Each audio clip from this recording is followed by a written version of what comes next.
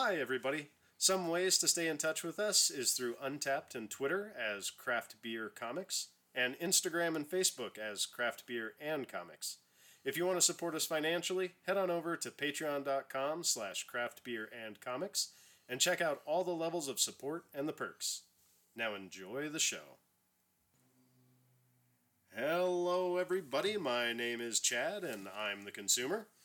My name is Jason. I'm the assistant manager here at Astro Zombies. My name is Chris Losek. I'm also a manager.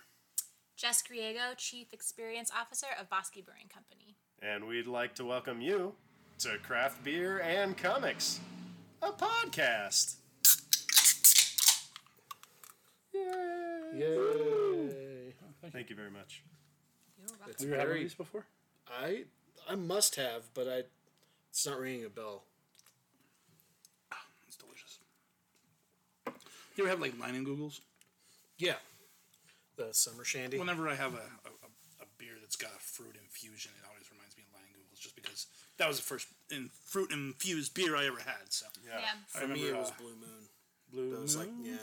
that was kind of like the first, hey, this is a wheat beer that has oranges in it, and I thought that was cool. So I drank Blue Moons almost exclusively for the first I have a weird hate with Blue Moon. It tastes like celery. I can't explain it. It's still I can't explain it. It's just something weird. I like Shock Top, Okay. but Blue Moon I'm apprehensive against. I don't hate it. It's just not my preference. I would it's rather my have Shock Top. it's my go-to wings beer is Blue Moon. Yeah, no, I can get that. Shock Top's a little too sweet for me. It has I that think that's why I like it. Shock Top's got that hey, we put a bunch of orange flavor in this. But what you need to do is put lemon in it. And Shock Top Yeah, a lemon in a Shock Top is fantastic. sounds like a lot. But let's stop talking about other breweries. Seriously. What fruit would you put in this beer? Oh, I wanted to just say something about Blue Moon real quick since we're talking about it. Yeah. It's a Belgian wit beer. So wit beers have coriander and orange peel. And so if you're not a big cilantro person, which I'm not, I generally don't like that flavor profile. It's soapy.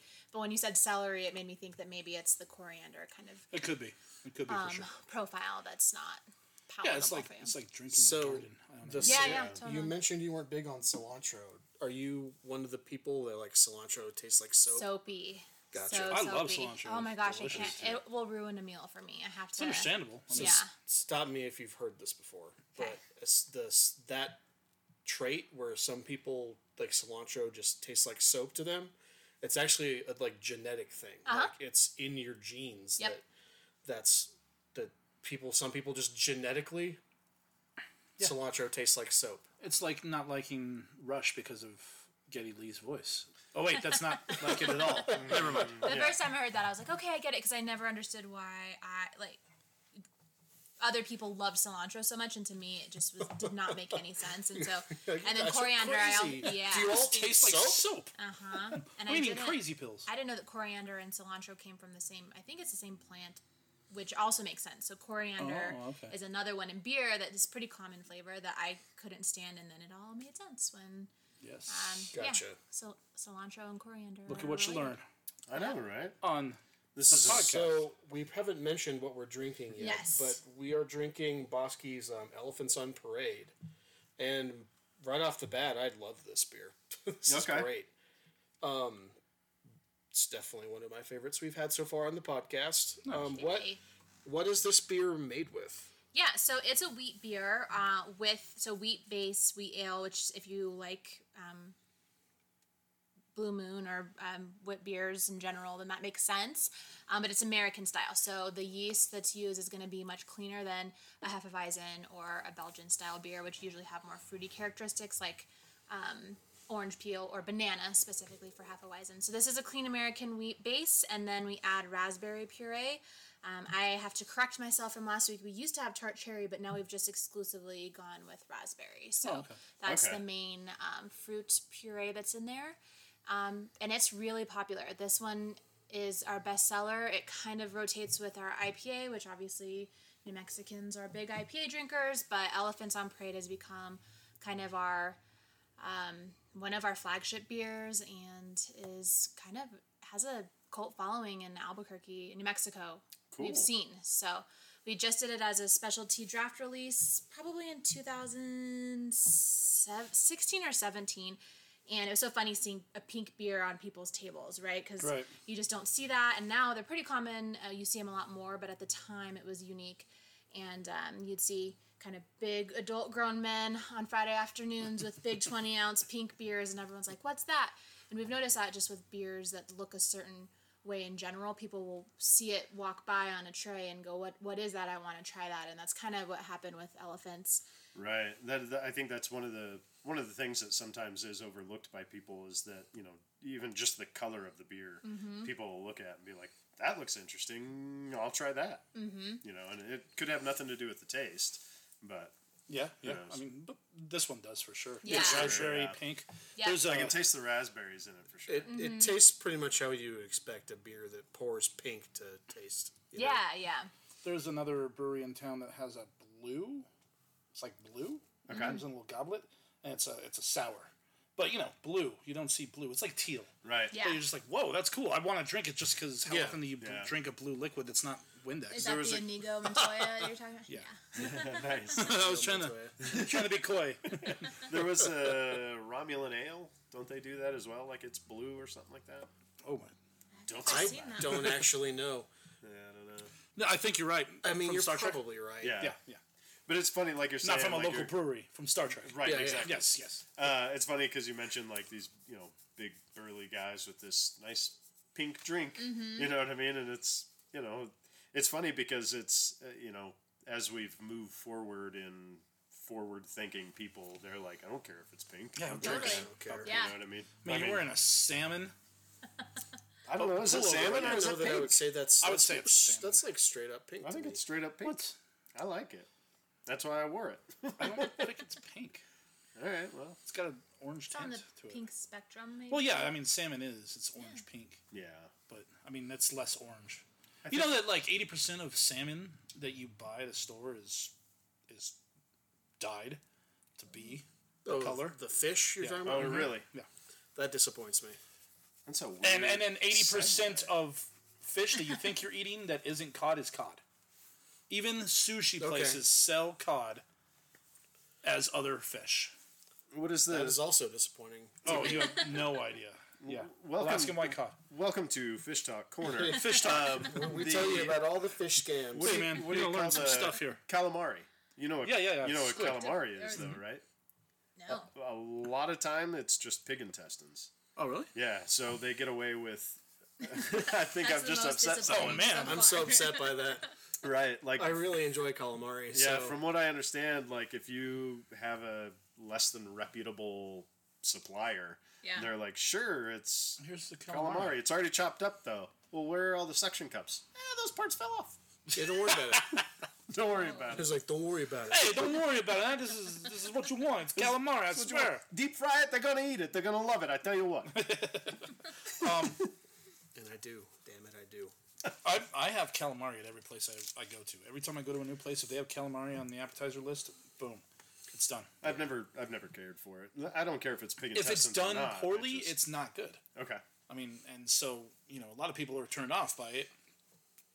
One, it's squid, right? And people are Right. like, ew, I'm not going to eat that. And then two, it's either cooked wrong. If it's chewy, it's overcooked. Yeah. Right. So that's a lot of times you get, almost, 50% of the time you get overcooked And calamari. it's, yeah, I was going to say, it seems very common that it's overcooked. Yes, then, 'cause absolutely. I feel like I spend a lot of time chewing on calamari when I order Have you it. ever been to Pelicans? They sell like these strips. They're like calamari I'm pretty sure strips. I have. Doesn't stick It's out like in a my deep memory. fried like finger, Oh, interesting. but it's large. Deep fried finger. Well, like a Sounds like calamari a finger. You know what I'm saying? Like Let's not it's have. like a mozzarella stick, a little bit bigger. It's like Okay. twice the size of a mozzarella stick. Okay. But it's calamari. Like it's the whole squid. Well, so there's different parts of the calamari. There's the circles, which is Right. like the body, and then there's little squid tentacle parts, which is obviously the baby tentacles. But then they also get big squid, and they cut out sections, and that's where the big ones are. Yeah, I'm not even interested. Not in the slightest. Okay, fair enough. Yeah, the big ones are like nice and you can bite right through them. They're like butter, Yeah. but they don't quite have the flavor profile of the smaller ones, so it's weird. I don't know. Okay. I eat a lot of calamari. Um, Apparently, So you were saying this is Elephants on Parade is a staple beer, so it's always on. Right? Always on, yes. We just did This pleases me. a rebrand of all of our cans last year, and this one is, I think they all have similar designs, but then the color scapes are different. But I feel like this one is just very reminiscent of the Sandias, and I just really am happy with this beer and the branding, especially.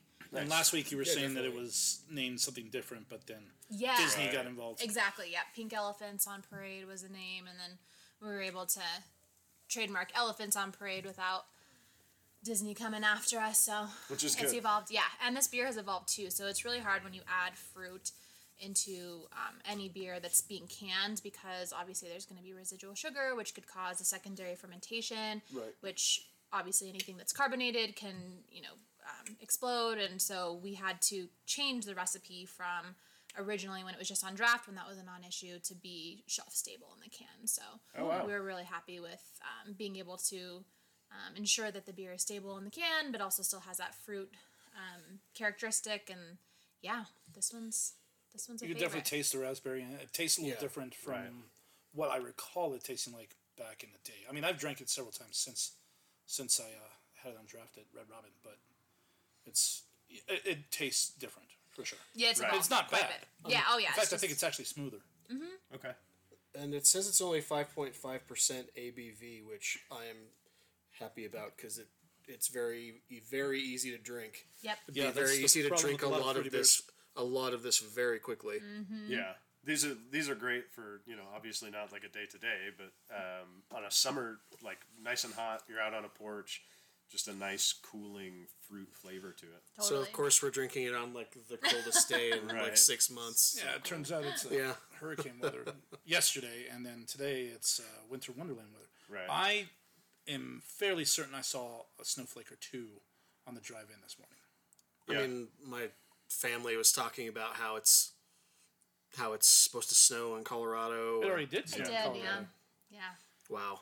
Yeah, it's It was Turns out 100 they were degrees. right. I think it was 102 degrees in Denver on Sunday, and then it snowed yesterday. So That's they were just crazy. talking Right. about I've how experienced that. I went to a Denver Bronco Miami Dolphin game a few years back, and in the morning I had chicken and waffles on a patio for breakfast. And so when we went to the game, That's a really which was weird an map. evening game, I was like, okay, cool. I'll wear a light coat and it'll be all good. It was a nightmare. It was so cold. By the time I got there, it was a blizzard. Yep. And the wind was relentless. And we were sitting right in the middle, nosebleeds. It was a great shot, but we couldn't even stay for the full game because it was so It's cold. like, we had a great Colorado. view. It's too bad our eyelids were frozen shut. I saw that earlier too. Yeah. I've been to many a freezing Bronco game. Fun, but Yeah, I used to live up there, and so the thing is you keep your snow stuff in the trunk or in the back. You're like, cool, I'm in flip flops and shorts right now. 4:00 hits and it's 6 inches deep. You're Right, like, yeah. oh It was god. crazy. yeah. Yeah. So, Yeah, whatever. but I like Albuquerque better. So Me too. that's me too. It might Throw just some be shade. it might just be the desert person speaking in me, but I tend to prefer the cold weather. So, I mean, that's the thing. That's what's weird is I prefer the cold weather, but I like Albuquerque a lot. And part of that is because you do kind of get that mix. And if it is ungodly hot down here, just take a tram ride, go up into the mountains. It's fine. not like it doesn't get cold. I mean, every morning Right. is a little chilly. Yeah, And but then in the winter, afternoon, it's 104 degrees in the summer, and we rarely break 100. yeah, okay. We're not Arizona. fair. It feels 99. The last few weeks have felt really hot, but It has I've also felt we went to super hot. Chicago 2 summers ago, and it was around 92, whatever, like pretty average temperature for Albuquerque. But it was so humid that Yeah, I it's brutal. felt like I was gonna die, and it really made me appreciate Albuquerque, at least not being humid when it's that hot. Yeah, because that's a humidity whole is other. the worst. Yeah. I hate it. I felt like I couldn't breathe. It was like Yeah, suffocating. The air is thick, and then shade doesn't help at all. And No. and then when it's nighttime, it's still like the temperature like doesn't change at night if the place you're in It is almost humid gets enough. hotter in some Yeah. weird way. Yeah. Yep. So next time I go to Chicago, I'll go earlier in the summer because we went right at the end of July. And I went on the last day of summer, and I got there and I was like, "Oh, it's nice and warm." But then at the end of that day, I decided to go walk to get some food, and I had to go back and grab a jacket because it was just. what's crazy about there is that it's either like miserable hot or like 0 degrees. Like there's no in between. That I don't know, which makes me appreciate Albuquerque because you get the seasons, but it's livable. They call it the Windy City, and it's not necessarily because it's always windy. It's because the wind that comes off the lake is so like cold. Yeah, it'll just kill you cold, like ridiculous cold. I don't know. It's that humid. It's that humid cold, and humid cold is different than dry cold. It just like bites through whatever you're wearing. Yeah, it smacks you in the face. One time I was in Atlanta, and it was during this like freak cold snap that they were having, but it was Atlanta humidity, so the cold was just—it's like the most cold I've ever been, and I was in Atlanta of all places. It is what it is. That sounds terrible. Unless you're listening in Atlanta, hello, folks in Atlanta, we love you. Atlanta's the best. We talked about fish. Yes. Weather. Yeah. Hey, this is craft beer and comics and everything else we talk about. I feel like it's me. Listen, so at least we haven't No. Listen, at least we haven't talked about Star Wars yet. I Not yet. am a person who will get off track pretty easily, and I'll take it there because it's a podcast. We're just what talking, we do. We're just talking. Just talking. We're just And talking. if you're not along for the ride, well, then get off. I mean, it's cool. No. Don't listen to him. Everybody stay. Everybody stay.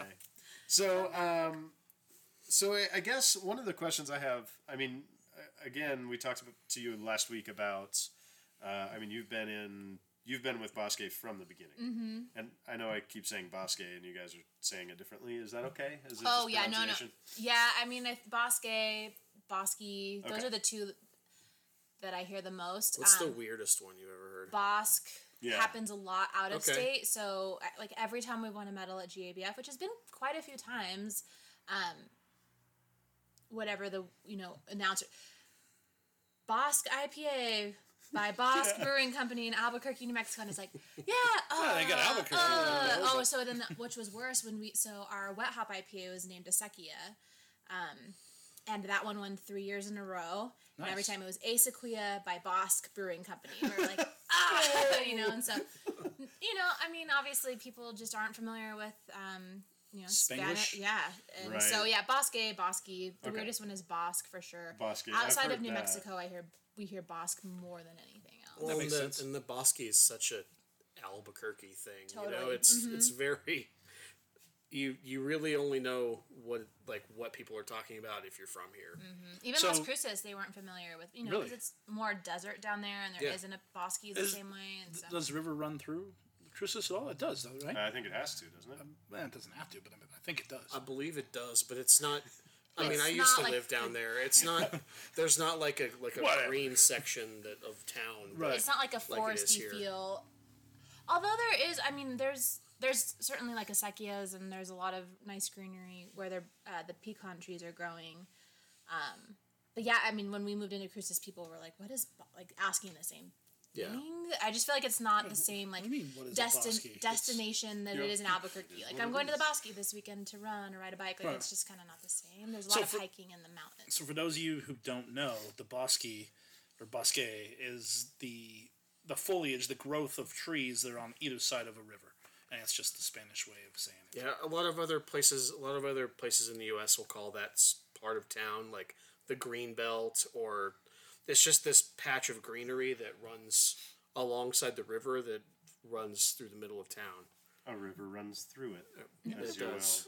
They call it the Green Belt in Corrales on the side where because Corrales runs by the river on half of it and does not on the other half, and there's a significant difference in climate because of that. Yeah. And so there's a Green Belt in Corrales. Just about any city I've been to where there's like a major river that runs through the middle of town, they call it the Green Belt because it's the greenest part of town. And it runs right through the middle, and It keeps the pants on. It Yeah, does. it That's does. always important. Yeah, so, pretty important. Which yes. leads me back to the question I was going to ask. So you've been around since the beginning. Yes. This is obviously a different formula. but it wasn't one of your original beers, correct? No. So actually, the only beer that we still have on from when we opened in 2012 is Scotia, which is our Scotch ale, which would have been a perfect beer for today, actually. Everything else when John Bullard came on, so he came on in 2014, and he's our head brewer, chief production officer. He came from Blue Corn in Santa Fe. He came up at Trauma, worked at Marble, so he's an amazing brewer. And he came on, kind of took a chance on us. We were small back then. We were at the San Mateo location we talked about, had the really small brewery, and then we moved to a 15-barrel facility that was right next door. So we brought him on when we were kind of really going for it, like really wanting to make our mark in New Mexico. And he basically trashed everything except for Scotia. Oh, wow. Yeah, which, our CEO who now at the time was the head brewer, told him, like, do what you got to do. I trust you. We want to have world-class beer, and, this is a new playground for you. Do what you want to do. So... that's cool. Yeah, to have the autonomy to do totally, that. Right. Yeah. I was gonna say that's amazing to have the ex-head brewer hire somebody and be like, "This is the beers. Okay, we're throwing them all out." Oh, wait. Right, yeah, no, usually there's a pride thing that gets in the way. You're like, but these are my beers. And right. It makes me wonder, like, what was it about the Scotia that was the one he chose to keep around? Totally. There is like kind of a cult following for that beer as well. Gotcha. It is very unique. It's a Scotch ale. You don't see that a lot, especially canned in the industry, but in New Mexico in particular. And there's just like a really dedicated following to that beer. And it's not, I think what John really likes, not only about, having that following, but is that it's so unique. Like, you're not seeing that style come from anyone else. Yeah, and so we kind of totally own true. that in the city, in the state, which is not that like there's, I don't know, dibs on certain things, but like that's kind of just become synonymous with Bosky. Like anybody that's talked about Bosky knows the Scotia or Elephants on Parade. Yeah. Those are the two that people love the most. It kind of makes other breweries go, well, we could do a Scotch ale, but can we really compete with Bosky's kind of thing? No, absolutely. Well, that's like Marble the benchmark. owns Double White. Like I think everyone kind of has like benchmarks, like you said, and we all, I think our we have things that we kind of keep to the chest, and then we're also all inspired by one another, and that kind of elevates certain styles, especially like when we elevated. Yeah. I'll tell you what, man, that IPA is a little but too much for me. Like, it smacks you upside the face, and like Is 10 it a minutes double? after you. No, but it's just. I don't know. Like it's just a very hoppy. burly IPA. Yeah, it's a gnarly. I like that. 10 minutes later, you're like, oh yeah, I drank that IPA. They're doing a lot of good, really cool hazy beers too. And so I was gonna say the hazy beers right now, especially, I feel like every time someone comes out with a really great one, it incentivizes. All the brewers are like, how can I, do something just as great? And so that's where I'm seeing a lot of not like a style that everyone's really going for right now with hazies, whereas then we all kind of have our own little niche styles, like Scotia, for instance, for us, or even Elephants on Parade. Marble has Double White, that's kind of their thing that they own. So it's just interesting to see kind of what everyone digs their teeth into, and it's cool. Yeah, I like that. It's an interesting community out here for the beer. So Chris, tell me what the shop has dug its teeth into this week. See that? Yeah, that was nice. That was clever. So last Saturday was our last free comic book Saturday, and then I got my order on Tuesday with 4 more boxes of free comic book day comic books, even though the event ended technically today. Okay. So we are going to hold it out over for 1 more week. Doing all the things again, free comic books. We'll have the 4 free comic books that came out this week that didn't get shipped in time. Oh, wow. And then we'll have the leftovers of what was left over, which we still have almost all the titles. Yeah. At least a little bit of. There's a handful that aren't there anymore, but for the most part, most are there. We'll be doing, some good sales, so that's kind of the holdover thing that's going on. DC has changed the distributor, which almost everybody knows. It used to be Diamond Comics, and they were like the monopoly for comic books for at least 25 years. Well, they've gone to somebody called Lunar Distribution, at least for this side of the country. And they've been doing a really, really good job, where we haven't gotten any damaged books, we haven't got any missed ships, everything showed up on time. However, this week we normally DC changed it to where new comic book day for DC is Tuesdays now, and it was Wednesday for almost everybody else. And it always has been Wednesday, but now DC's changed it, and because of their, there's speculation as to why, but the most logical reason is that the mother company that owns them does all new release stuff on Tuesdays, so everything comes out on Tuesday. Why are they going to change it for the little comic book section of this giant corporation? Which seems kind of surprised they even noticed. Well, yeah, I was just saying, we own comic books, right? In my opinion, that seems a little short-sighted. Like you're alienating the customer base that is already there. I agree. I'm talking from my own personal experience. When I get confused, I don't try and ask questions because I feel stupid. I should know what's going on. And so if I showed up, you're the customer. It's okay for you to ask questions. Well, right. No, and I understand that. It's fine that we, however, are expected to know what's going on in every single comic book on the shelf, no matter what. Right. So. Because I definitely have enough. There's definitely enough hours in the week for me to read that many comics, right? We make the attempt though, so it's we do the best we can. But it just for me, it shows a. I don't know, when you change, like, I'm a middle class white guy who's threatened by change. That's hard. That's here's what it did though.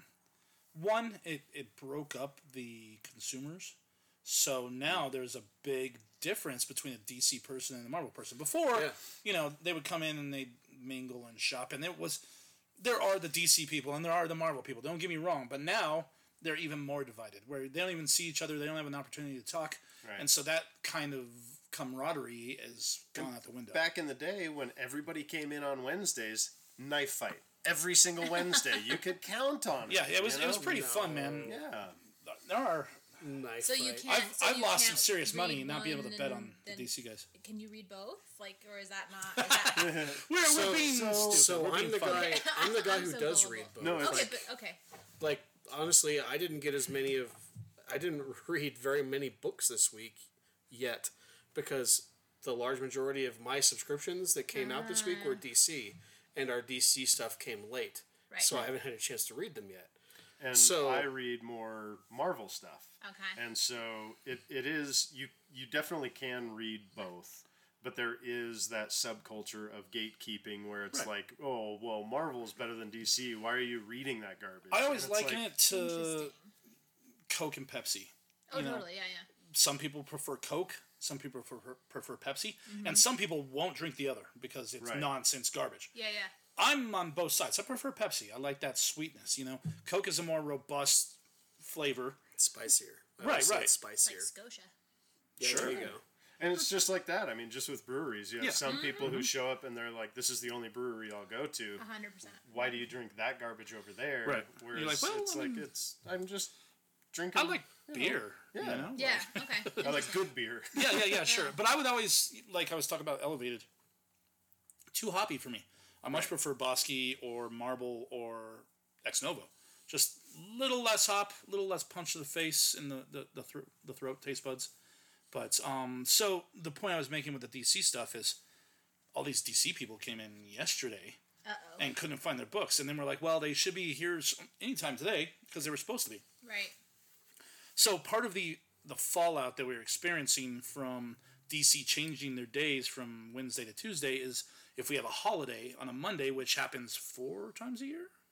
Yeah. Maybe more. Probably more. Yeah. Labor Day, Memorial Day, federal holidays. Right.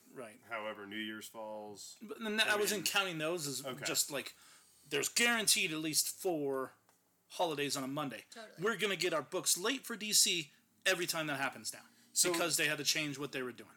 Is that short-sightedness? They didn't think of the holiday missing shipping, or was it? Their whole move was a little short-sighted. I would say yes. Yeah, it's in some ways I think it's good.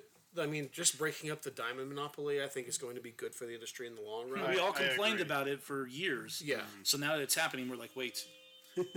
And honestly, this week is the first problems we've had with Lunar so far. Okay. And the problems we have with DC, missing books, damaged books. With Diamond? With Diamond, like we haven't had nearly as many problems in that area with Lunar. But it's fresh. It's brand new. Yeah. It's only a few months old. But it's this new company coming along and doing it better in a lot of ways. You would think Diamond would start thinking, oh, well, we got to step up our game to make sure we don't lose more contracts. I feel they've gotten worse. And like in our experience here in the store, it feels like they've gotten worse. It's granted, that's probably because they're dealing with a short staff. They're short staffed because of COVID and all that. But I mean, it makes me wonder, like, if with Lunar doing really well at how they pack books and how we've really had no problems with missing. Today was the books. First time we had missing books. Yeah, we had missing books today, and it was the first time. In fact, it was the first problem we've had. Period. Yeah, this with week Lunar. with late delivery, because I mean we just got it 2 hours before we closed on a Wednesday. Yeah. So nobody that was shopping books yesterday or today was able to get DC. Off the shelf, And here's the thing: we talked to another comic book store yesterday, and they had gotten theirs, which means all day today they were able to sell DC while I was not. Right. So I was gonna bring that up, and I'm glad you mentioned it because that seems like a huge issue from distributing. It's like if, again, I like to draw the parallel with beers and stuff. It's like if you've got a distributor and they're dropping off, here's the main beer Ingredient. that you know what I mean. Here's that. We're gonna drop that off, but Bosque, your beer will be there when it gets there. That creates a whole slew of like You're legal losing issues, money, don't man. you think? Well, I don't know about legal issues, just because, I mean, nobody's liable for when their comic books come out. You know, your life doesn't depend on it. But there is a release date. If I put the comic books out early, I certainly will be in trouble. Right. So why aren't they in trouble for getting me the comics late? Right. Because most comic books have a shelf life. That's the problem. Right. I was going to say, and it goes to your business as, oh, they're always late with putting their comic books out. They're just lazy. Dude, I know they're back absolutely. there. I know they're back there. Really Absolutely. You can tell a customer that this happens, but I've seen it in faces where you're like, we just haven't got their diamond. They're like, you son of a bitch. Yeah. They're like, whoa, hey, it's just a comic book, but well, and even if they're not mad about it, they're like, yeah, okay, but I wanted to read my DC books. Disappointment is unavoidable. Yeah. And so they go and get them from someplace that has them on their shelf. The shelf. Mm-hmm. And then when they come in and they go, I already got that book somewhere else. I don't want it. And technically, by word of contract, verbal contract, they're supposed to get any book that we order for them. Right. And if they're subscribers, but if they're just coming in to buy things off the shelf, absolutely, and we lost the sale. the new Wonder Woman isn't on the shelf there, we lost that sale. They're going to go pick it up at another shop in town. I can think of at least 4 people today that buy comics off the shelf, not as subscribers, every week. That's how some people do it. Right. They just see what's there and pick up stuff what they want. With no DC anywhere, guess what we didn't do? We didn't sell any of those comic books. So I lost money today because of FedEx and a holiday. Yeah. Seriously. That's rough, man. Yeah. What are you going to do, Yeah. Like you said, from the top down, shit rolls downhill. So it's not like you can push it back up to them. Mm-hmm. Luckily, it wasn't like a huge release week. Right. It was pretty mellow for both DC and the other titles. That goes into another point, which is Diamond, who has been notoriously shitty at this. They send me a whole stack of books bent. I can't sell those comics. I mean, I could, but nobody wants to buy them because they're collector's items. So then you don't get them for 2 weeks. And by then, everybody's customers have gotten them somewhere else. Or we've got subscribers who are like, yeah, I was really looking forward to reading Wolverine, but half our Wolverines came with a big old bend a third of the way up the book. And half the Amazing Spider-Man that came out 2 weeks ago didn't show up until today. Yep. Yeah, nobody likes Spider-Man, right? Nobody cares about picking up Spider-Man. No, not really. That's right. I don't read Spider-Man, so anybody out there that reads him. Is he in a band? He was actually in a book that I read. Speaking of which, was he in this that you read, Jason? Yes, he was, but somewhat briefly. So I read this week, the wrap-up books for the Marvel event for this summer, which was called Empire. It was delayed a lot because of COVID, and so an event that was supposed to be spread out over a few months kind of came out over the course of like 6 to 8 weeks. Oh man, it was relentless too. Yeah, it was like 2 books a week. Like it was basically weekly with multiple books a week, and so it was relentless. And unfortunately, I don't think that this was as a successful an event as Marvel has done in the past. But there's a lot to like about it. So sort of the basic idea is there are these 2 warring alien races in the Marvel Universe, the Kree and the Skrulls. We've seen the Kree and the Skrulls in the Marvel Cinematic Universe. We've seen them both so far. Captain Marvel and... Yeah, Captain Marvel deals with the Kree. That was the biggest one, I would say, right? Yeah. They were in there the most. And then the Skrulls are also in Captain Marvel as well, and I think we're going to see more... We're going to see a lot more from the Skrulls in coming years. Well, we still haven't seen the Super Skrull in the movies, which, I mean... It's a Fantastic Four villain. Right. So... He's really cool. But it wouldn't make sense without the Fantastic Four because he's got the powers of the Fantastic Four. He's literally a Skrull that has the powers of all 4 of the Fantastic Four. Right. And since we haven't seen the Fantastic Four in the MCU yet, that wouldn't really make much sense. That would be weird. But this is an event that's focused on the Fantastic Four and the Avengers. Basically, these warring alien races, the Kree and the Skrulls, they've been fighting this never-ending war for thousands of years. Mm-hmm. And it all sort of spawned from this event that happened on Earth's moon. And so let me ask you this real quick. Okay. Did they just make that started up in this event? Because I don't recall having heard that really before. My understanding is that that's from the like old school Avengers storyline, Kree-Skrull War. Okay. So, yeah. Like the Kotati and all of that, I think is from. Okay, so it all existed older before. Avengers books. Okay. Yeah. Cool.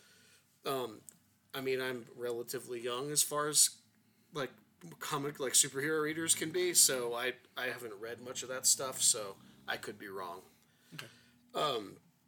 But basically, the Kree and the Skrulls, they unite under one particular Marvel character from the Young Avengers named Hulkling, because he's unique in that he's half Skrull, half Kree. Right. And so they unite under him as king to face a larger threat in the Kotati, which is like this alien race of plants. People, essentially.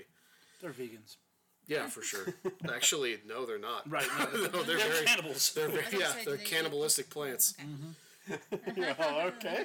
It's getting weirder, but all right. Still vegan. Yeah, I mean comics get weird, let me tell you. It's all just imagination. Yeah, for sure. So the Kotati have dealt with the Avengers in the past, and they've been friendly with the Avengers, so they get the Avengers on their side at the beginning of this event, and the Avengers are essentially duped. And the Kotati decide that they're going to make this militaristic push to eliminate all animal life in the universe, essentially, so that only plant life will be dominant in the universe. But they don't tell the Avengers that initially. No. The Avengers just think that they're being invaded by the Kree and the Skrulls. Right. War Machine, which is led by somebody that they didn't even realize who was leading it until after they had already chosen a side. Yeah. Which is kind of one of my first complaints about this, and you and I have talked about this before, is this character, it's Hulkling. So he's a young Avenger. He's got the Avengers' phone number.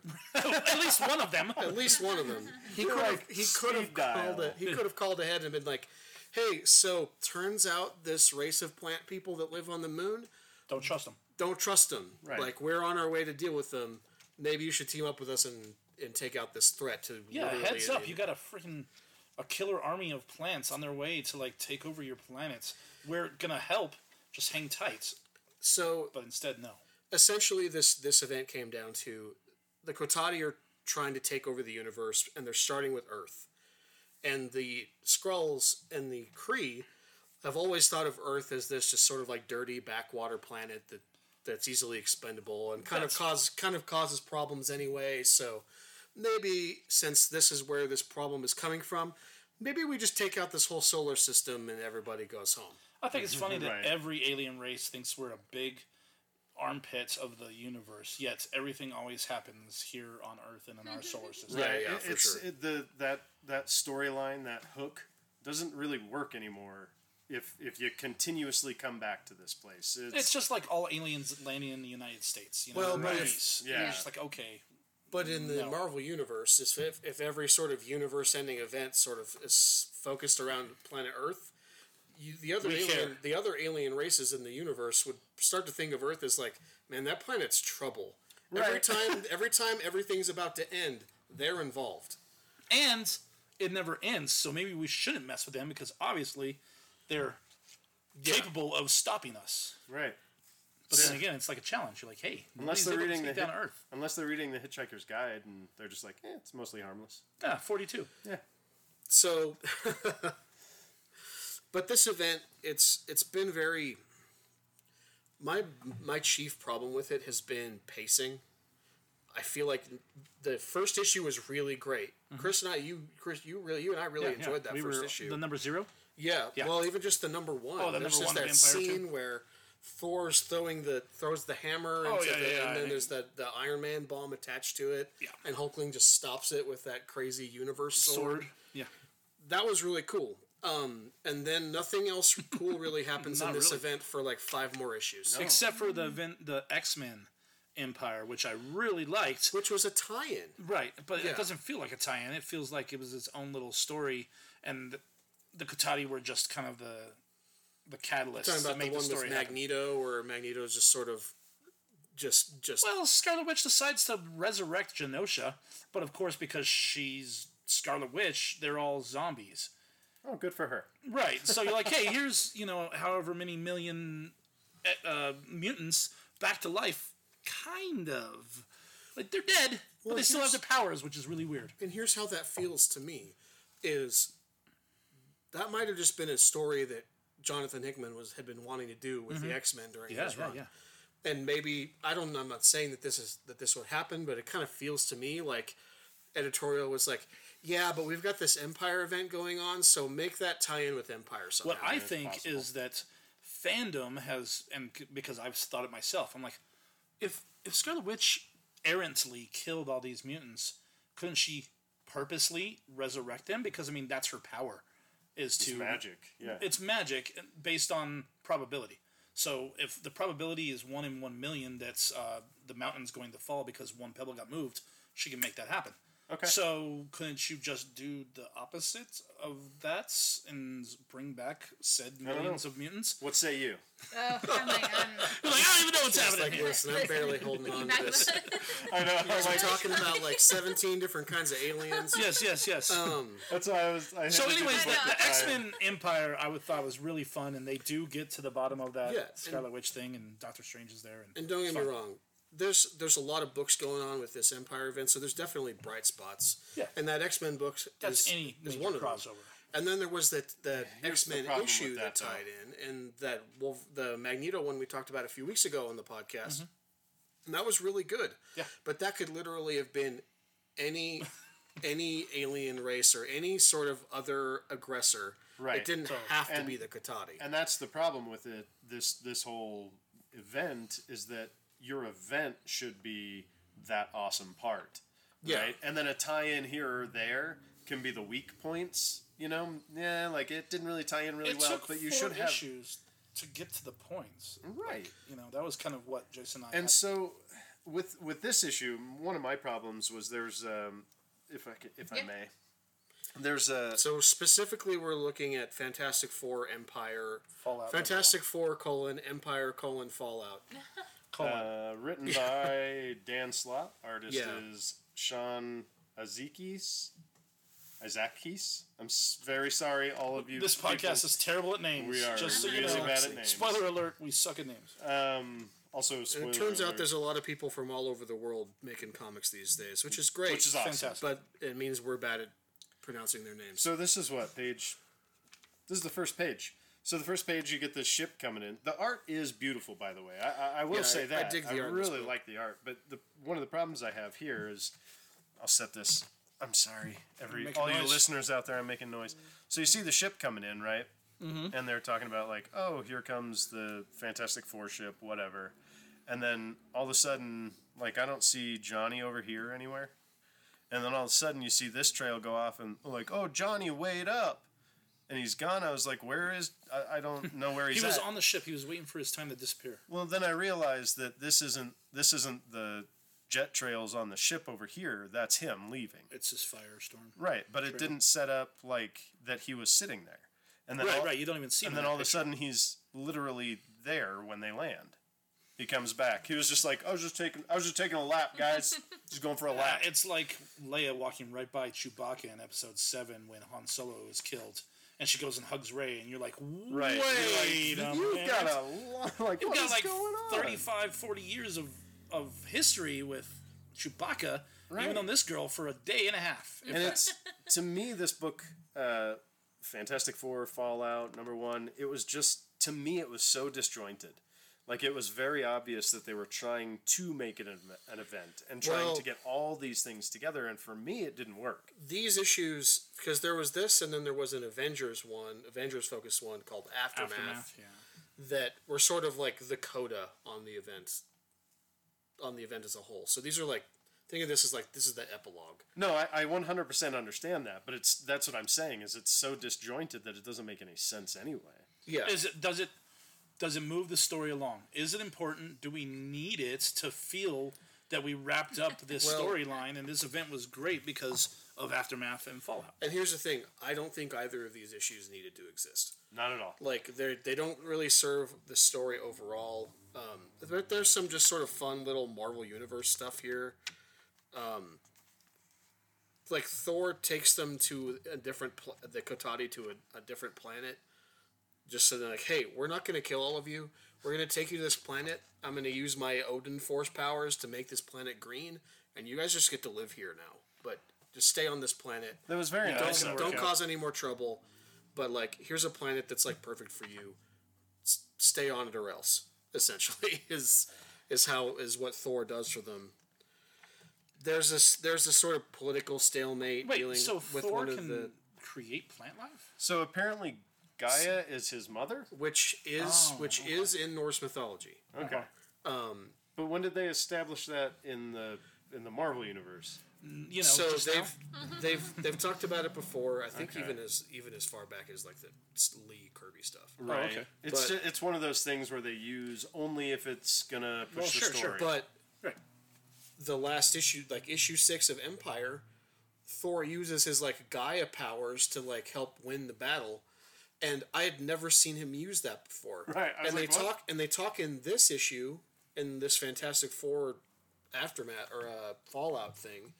They're like, he's like, oh, I went on this side mission to go get the Gaia powers, and I was like, I was reading pretty much every tie-in to this, and I don't remember that. So I don't know if they didn't address it in Thor. If there's like an issue. No, there wasn't a Thor tie-in to this. There are a few books on the list of Empire crossovers that never happened. That never came out. The Wakanda one never happened. I wonder if that's why. Maybe. And editorial was just like, this is already printed. We're just gonna. And that's got to be a aftermath of COVID, right? And that's a big in the issue 6. That's a big two-page splash thing where Thor is using his like Gaia plant powers that he has now to help to do a big thing that helps them win. And wait, you just spoiled it. They win? Yeah. Turns out, spoilers, guys. Guys, turns out the Avengers. All the heroes didn't die. So weird. So I do want to point out for me there were two bright spots in this book, and it was when there's these two kids that they saved. They were in the pit, fighting each other, like redoing the Skrull Kree War. They're sort of like the living embodiment of the histories of their people. Right, and so people would bet on them, and they'd watch these two kids fight like to the death every time, over and over. And then they would bring them back to life. Civilized. Really uncivilized ones, but they're doing. And so the Fantastic Four saved them, and they got them out of there. And what ended up happening, the person who owned them was like, "Oh, I'm taking them back," and the Emperor's like, well, I can do something about that because they're under. I'm the Emperor. Is this Hulkling still? Yeah. Hulkling, yeah. Hulkling, and these are spoilers, but these aren't spoilers to the main plot. So just be aware. It's a review show, guys. Just relax. It's gonna be okay. Relax up to it. So he essentially says, I don't care what you say. They're still free, and they're going to go, and he's kind of gesturing towards Reed Richards and Sue Storm, kind of alluding to, like, oh, you get to watch over him. And they're like, oh, cool, that'll be a lot of fun. And he's like, no, I don't mean you. I'm talking about Ben and Alicia. And so they get to adopt the kids. Oh, really? Yeah. And that's pretty cool. Like, for me, I was so Ben Grimm. Yeah. I was like, that is super, super sweet. That's like classic Dan Slott. He does a thing where he's like, oh, hey, I'm just going to solve this problem by saying this thing. But most of the time, it's kind of a heartwarming thing, so you don't really mind. Yeah, you're like, oh, okay. Like, well, that was rushed and weird, but all right. Like, that was rushed and weird and a little super convenient, but right. I mean, cool. I'm a big softie, so for stuff like that, I'm always on board. Yeah, and honestly, I'm with you on that. And then the second... That's a cool wrinkle for Ben Grimm. I wonder if your bright spot's going to be what I was about to mention. I think, yeah. So if you want to hit it, man, because this is your book. So, basically, throughout this issue... And this is going to be a big spoiler, right? Oh, man. Yeah, this is going to be a pretty big spoiler. So, spoiler alert, if you want to read this, please read it. Get some popcorn. Pause this, go read the issue, come back, and then hit play again.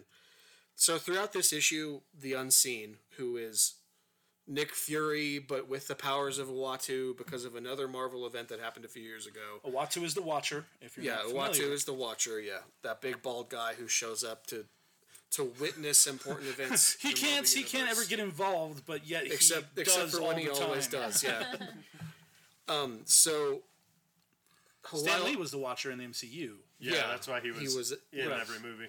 Right. Initially that wasn't the thing, and then fandom created that. Willed it into existence, So back in the original Sin event, the original Nick Fury murders Uatu with a crazy space bullet and steals his powers. That's Marvel. Space bullet. Okay. Yeah. That's Marvel for you. It's fantasy. I like how she's just and like, this, okay. And on the last page of this, so basically, because the wrap up of this war is like a big event in the Marvel Universe, the Watcher, in this case, Nick Fury as the Unseen, has to be there to witness it. And so he's sort of providing an ongoing monologue during the issue. And then at the end, on the last page, Uatu himself, the Watcher himself, bursts forth from Nick Fury's eye. And for some reason, he's back to life. And he's missing an eyeball. It looks kind of gruesome. Right. And again, the art is great. So don't get me wrong. I like that.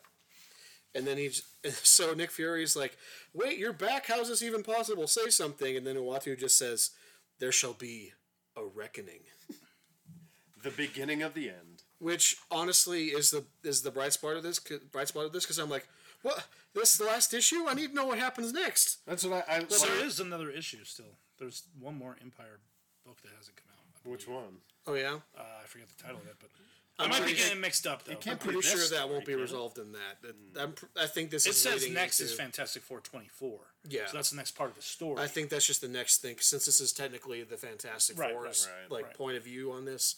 It's just saying like, hey, read Fantastic Four next. You know, I could be mixing it up with stupid Dark Knights. Oh, gotcha. But I'm with you 100%, Jason. Like, I even wrote that down. I was like, the end was great. Where do I follow that story? Yeah, it's going to be in...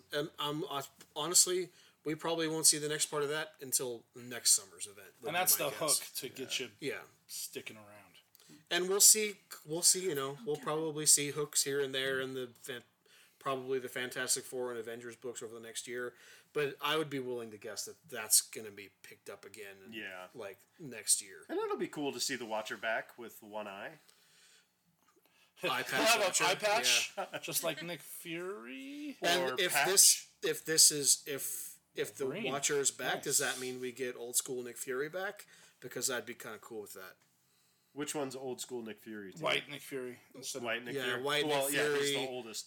So, silver hair on the side. I just mean from context of, because some people are like, I want the old school one back because they were reading when Samuel L. Jackson was. You know what I mean? So old school is kind of relative. That's from the Samuel L. Jackson as Nick Fury was from the Ultimate Comics. That was from the Ultimate Comics universe.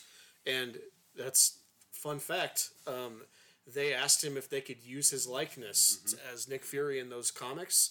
And he was like, yeah, okay, but if you guys ever make a movie with Nick Fury, I get to play him. That was literally the contract he signed to give them his likeness. That was smart of him. Oh yeah, that was He's a smart dude. Didn't he come into the shop when he was doing Avengers here? Yeah, he signed the ceiling right there. And not only did he sign the ceiling, he drew himself with his eye patch on the wrong side.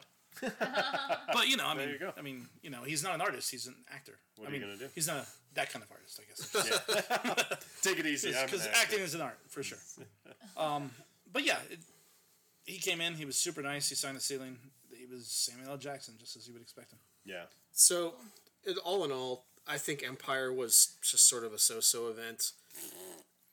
Yeah, really. Thumbs down. I mean, there was bright spots on the kind of the most interesting aspect of it was like when it ends and what that means. That was the most interesting thing to me was the Watcher coming back. I was like, that is all right. I'm on to that's check way that cool. out. Now, sure. Let me ask you this, Chad. Since you're the only other one who read this, have you been reading the Dan Slott Fantastic Four stuff? No, I tried to start it. I don't think I like Dan Slott. Okay, he wrote Spider-Man for a super long time. Yeah, he did Spider-Man for a while. It was a good run. And I really liked his Spider-Man stuff. And I think he's the right guy for the Fantastic Four. I agree. Okay. His quirky, kind of tongue-in-cheek style, humor. I think I grew pretty tired of his Iron Man run, though. Like, I bailed because I thought it was a little samey, a little bit too close to what he did with Spider-Man. Right. I don't know how old he is or whatever, but it feels like he's an older, old man he's older than you think he is. He's trying to talk like the kids. Like he's got There's a little bit the of hashtag that. stuff. Well, but that's a problem in superhero comics anyway. Right. In this issue specifically, though, like one of the things he has Spider-Man saying he's like, "Bye, Karen." And I was like, so he's calling out somebody by using a social derogatory term? A slur, so if you will. If I remember correctly, he actually has a member of the Young Avengers say that. What's that? I think he actually has a member of the Young Avengers say that. I thought that was Spider-Man, wasn't it? Spider-Man and I don't know. Well, here's the thing about vernacular when it comes to by the time we as adults latch onto something, kids already threw it away. You know? Yeah. It's old news. Right. So calling people Karens and saying hashtag things like that stuff's already starting to phase out with the. That ship has sailed. Basically, I mean, how often do you dab nowadays? Never. Didn't do it back then either. But well, it was a big thing 2 years ago. It was. Right. I'll tell you what. And the kids that do this thing. Flossing. Flossing, is that what it's called? Yeah, it's a dance, my friend. Well, that's disgusting. Well, I mean, flossing is disgusting? No, I mean, just like when you... Hulkling says it. Oh, Hulkling does say it? But here's when he's tearing up the contract. To your point, though, I mean, Hulkling probably wouldn't say this based on his age. Right. Hulkling's probably... I think they kind of try to keep the Young Avengers characters as sort of a perennial... But if you have late teens, early 20s. Of course. If you have him in this... YA book. If you have him in this context as royalty, and that's what he keeps trying to present himself as, it just doesn't track for me. I don't know if you want to spoil this or not, and don't if you shouldn't, but is Hulkling still in charge of both races, and are both races still together? I mean, is that war over officially? Yeah, this presents that as like, this is a new age for the cosmic side of the Marvel Universe. The Kree and the Skrulls are on the same side. We need to talk about this more because I feel like my questions are super spoiler at this rate. They are. But we can move on to your book if you'd like. Yeah, let's do that. Let's do that. Let's finish though. So if there were another issue of this, I would read it. Just because you're so invested. I'm definitely invested at this point. But also, I make a point to read all the Marvel events because, for me, what really got me into like reading superhero comics regularly was Civil War. So a Marvel event sort of brought me in as sort of like a regular comic reader. Right. So they kind of have a special place in my heart. I read every one because I'm always chasing that dragon. I want everyone to feel to make me feel like Civil War made me feel. Like Civil War 2 didn't. Yeah. Oh. Yeah, Civil War 2 didn't. It's like, so we're just So I mean, we're just doing this again, huh? Okay. It feels like at the end of a big thing like this, instead of saying, "Oh, we read the next one," we could give like a synopsis of, you know what? I think that the large crossover was successful or wasn't. You know, okay. Because we can't really say, "Yeah, we're going to read the next one." Right. Well, in that case, I don't think that this is a successful crossover. I thought it was average at best. It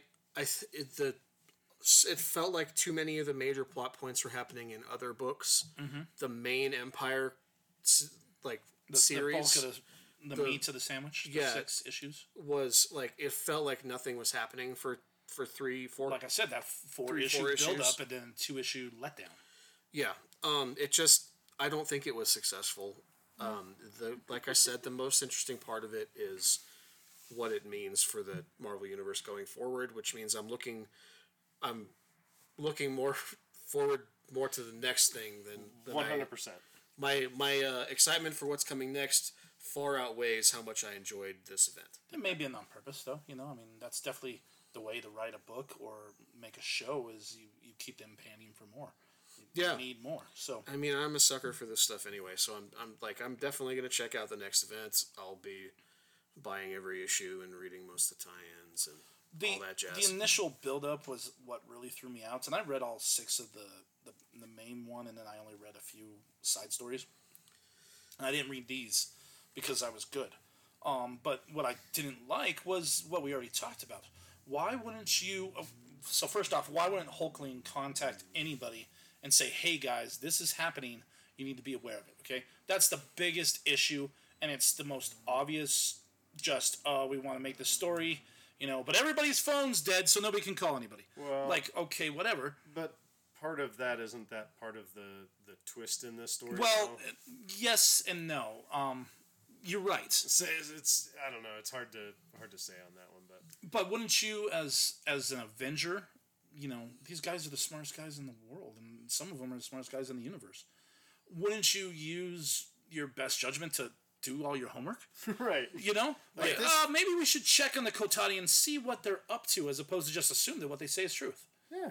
And that was what, right away, I was like, yeah, I'm not really feeling this, because it's too convenient. It's just like, oh, okay, you know, we made the wrong decision.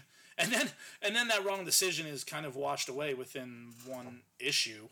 Yeah. And did they really address it again? Like, I know that throughout Iron Man's kind of mad that he was responsible for the death of a lot of people. Like Tony Stark just kind of wallows in his guilt for most of it. Right. And Reed Richards has to be like, listen, man, you made a mistake. Fine. But we got to keep the sun from blowing So up. The rest of the Avengers, you know? Get over it. Come on, man. Like, it's... Yeah. I don't know. Yeah. That was my biggest problem with this. Then Tony Stark kind of goes from like, oh, this is all my fault. I feel so bad about myself. But also, while I was moping, I built Reed Richards an Iron Man suit. Right. Totally. Well, that's what he does to wallow. That's what they say. Like, that's even pointed out in the book. They're like, what have you been doing? Like, leave me alone. This is kind of how I sulk. I build suits. That's what I do. I screw up and then I sulk and then I build a suit and then I win. Right. Like, and fine. Right. And fine, but do we need to have that conversation over 4 issues of a 6-issue mini? No, there was a little scene in every single one where Tony Stark was crying. And Tony's back to not drinking though, right? Well, Tony's back to being dead. Tony Stark technically is dead, and his essence is an AI robot thing, and that's a whole different. That's a whole other. So that's Iron Man 2020. Web of Venom, Wrath is what. Is it Wrath? Excuse me, it's Wraith. Wraith. Sorry, I was looking at an angle. I don't know. Gosh, do you even read comics? I look at the pictures. Where are you from? Great pictures, by the way. Great. Okay. So Web of Venom. Most people know who Venom is. You know, he's the offspring. I'm holding up my fingers in quotation marks of Spider-Man. And then eventually that offspring has offsprings called Carnage and then Scream and a whole bunch of other a bunch. And you know, this was a big Spider-Man crossover that was too much, Clone Conspiracy. Where even in the 90s when I was younger, I skipped a lot of this stuff because I liked Venom well enough, but it's because he had depth in his story, and Eddie Brock wasn't a perfect character, but he wasn't all evil. And so, you know, you get this Venom character and it bites off people's heads and whatnot. And he's a bad guy, for sure. And then all of a sudden, Venom's kind of a good guy, because Brock's having reservations. Exactly. Like Gamora. Like, why is she a good person? She was... I mean, I get it, but... Anyways, I digress on that. As soon as I saw Carnage, I was like, I'm out on this. I'm a sucker for a redeemed villain. I'm always going to like that story. Just don't make him a hero. Yeah, I agree with that. Depends on the character, but yeah. I mean, just like the Punisher. He's doing the wrong thing a lot of times. Yeah. He's just buck wild killing people. He is. He's Wolverine does the same thing, and he's my favorite guy. Typically, Wolverine has a little more substance to his reasoning, and it's them or me. Right. Punisher doesn't care. He's like, I'm just going to kill these guys. I don't know. I like how that's Wolverine's justification. It's them or me. Yeah. But I mean, I regenerate, and even from just a droplet of blood, I'll be okay and come back to life. But it's me or them. Right. Man, there's a Civil War storyline where Wolverine is completely incinerated by Nuke. Completely incinerated. Yeah. There's nothing left. And he just wills himself to come back to life because he's like, his skeleton's still there. Right. Yeah. Adamantium. And then, I mean, maybe the marrow is within the bones, and that could be the explanation. There's DNA in your bone marrow. Right, that's what I'm saying. That's the only way. Did you ever think you would get this deep into the comics? Oh, no, I'm like, just trying to keep up. Right. Well, that's we apologize, No, don't apologize. That's the amazing thing about comic books, and that's why I love like podcasting and talking about it, is because it goes just like you start talking about one thing and it just... Right, and it's a bunch of knowledge, especially when you're around a bunch of nerds like us who've been reading our whole life. Characters that have been around for, 50, 60 years, and they have a lot of history. Yeah, I know. So needless to say, once Carnage came around, I was kind of out of it. I was like, this guy is just... There's no depth to this character. He's literally an insane person, and he's a serial killer. And he got the keys to the Ferrari, which is a symbiote. And at the time, we didn't really know what a symbiote was completely, and they've really elaborated on what's the Klyntar and all this stuff now. It's a big deal. And Null, which is now the god of the symbiote Klyntar, I'm also kind of like, oh man. And then Marvel's hitting us over the head with it. It's turning into DC's Batman Who Laughs, where he's in everything, and we're gonna have to, like, the big Marvel crossover. Black Winter is coming, which is the next crossover. I think I think the deal with Null and Marvel is less egregious than the Batman Who Laughs. A little bit, but I feel that they're doing the same thing. Like last year at DC, the Batman Who Laughs was in freaking everything. I will say this about DC though: usually their crossovers, I mean, unless it's Crisis or whatever, it stays kind of localized to the book that it's involved with. Yeah. This whole metal thing completely threw the whole universe, including the Sandman universe, for a loop. And that's pretty rare. But the individual characters' ongoing series get to stay separate and do their own thing. And that's what I appreciate about how DC approaches events, is it tends to stay mostly, like, if it goes anywhere, it'll go to, like, the Justice League book or something. Which kind of makes sense, because that's where the characters are all together anyway, so... The first time I noticed this kind of thing was X-Men Inferno, which is early 200 Uncanny X-Men. Chris Claremont's still stuff. I think it's near the end of Chris Claremont's run. And anybody who was in New York, any superhero that's involved in New York, was involved in the storyline, because it happened in New York, where basically the gates to hell opened up in the middle of Central Park, and all these demons were just coming out and taking over New York. And it was mainly an X-Men story because Madeline Pryor was a clone of Jean Grey, etc. Eventually, as a kid, it's Nate Gray, all this stuff. Remember history. Yeah.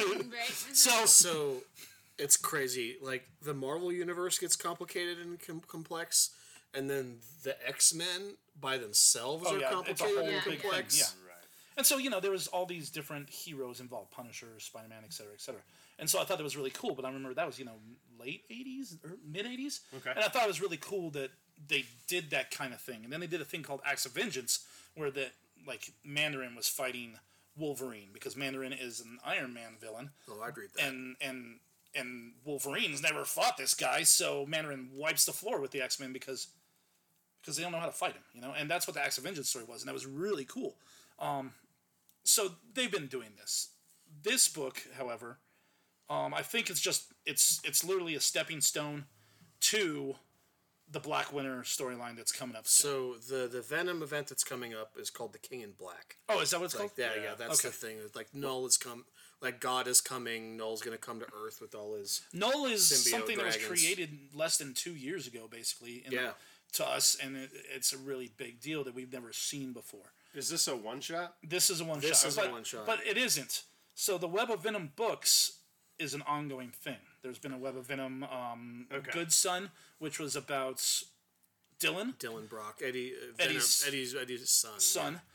There was a Web of Venom Carnage. There was a Web of Venom. There's going to be another Web of Venom after this, which is Null. Okay. They're all one-shots, but they all are pertinent to the storyline that's going to happen within. It's a bunch of one-shots that all have the same branding, gotcha. So that like you can see this and like, okay, this is part of the. It's got Web of Venom on the cover, and it's written by the same guy who's writing Venom. Gotcha. It's part of the Venom story. So let's talk about the guy who's writing Venom, right? Donny Cates. Yeah.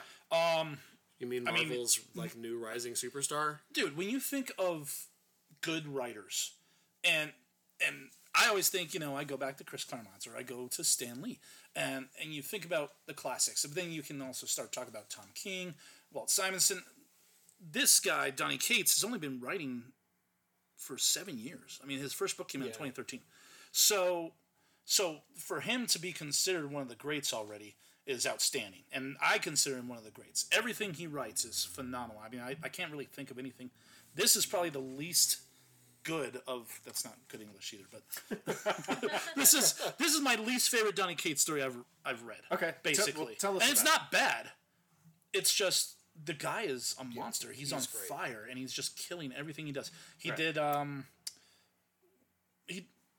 what was that one that he did where the Cosmic Ghost Rider? It started to feel like Deadpool, but when he first started doing it. It was awesome because Cosmic Ghost Rider is Frank Castle. Right? So he only wrote. So he first showed up in that Thanos storyline that Donny Cates did, and then he wrote that first mini. Yeah. And then everything after that's been. And that's when it wasn't good. When he was writing it, it was really good. As soon as Cates' book was done, both the Thanos one and Revenge of the Cosmic Ghost Rider, then they got into this one. Cosmic Ghost Rider kills the Marvel Universe. Yeah, something like that. And it's a cool concept. Basically, he's stuck in the past because of what happens with Donny Cates' storyline. And he's trying to kill baby Thanos so that Thanos won't do what Thanos does. And it doesn't work out because he can't kill a baby. So he decides to try and raise baby Thanos, which actually ends up being real bad because it makes Thanos even worse to the point where he's wearing a Punisher skull and he's like just murdering people, murking them with guns and stuff. And it's super fun, Donny Cates knocks it out of the park every time. Some of the other things. And he's like the superstar writer at Marvel right now. Right. Everything he writes sells in the 200,000. He's got the Midas touch, man. And it's not just because he's writing the books that are popular.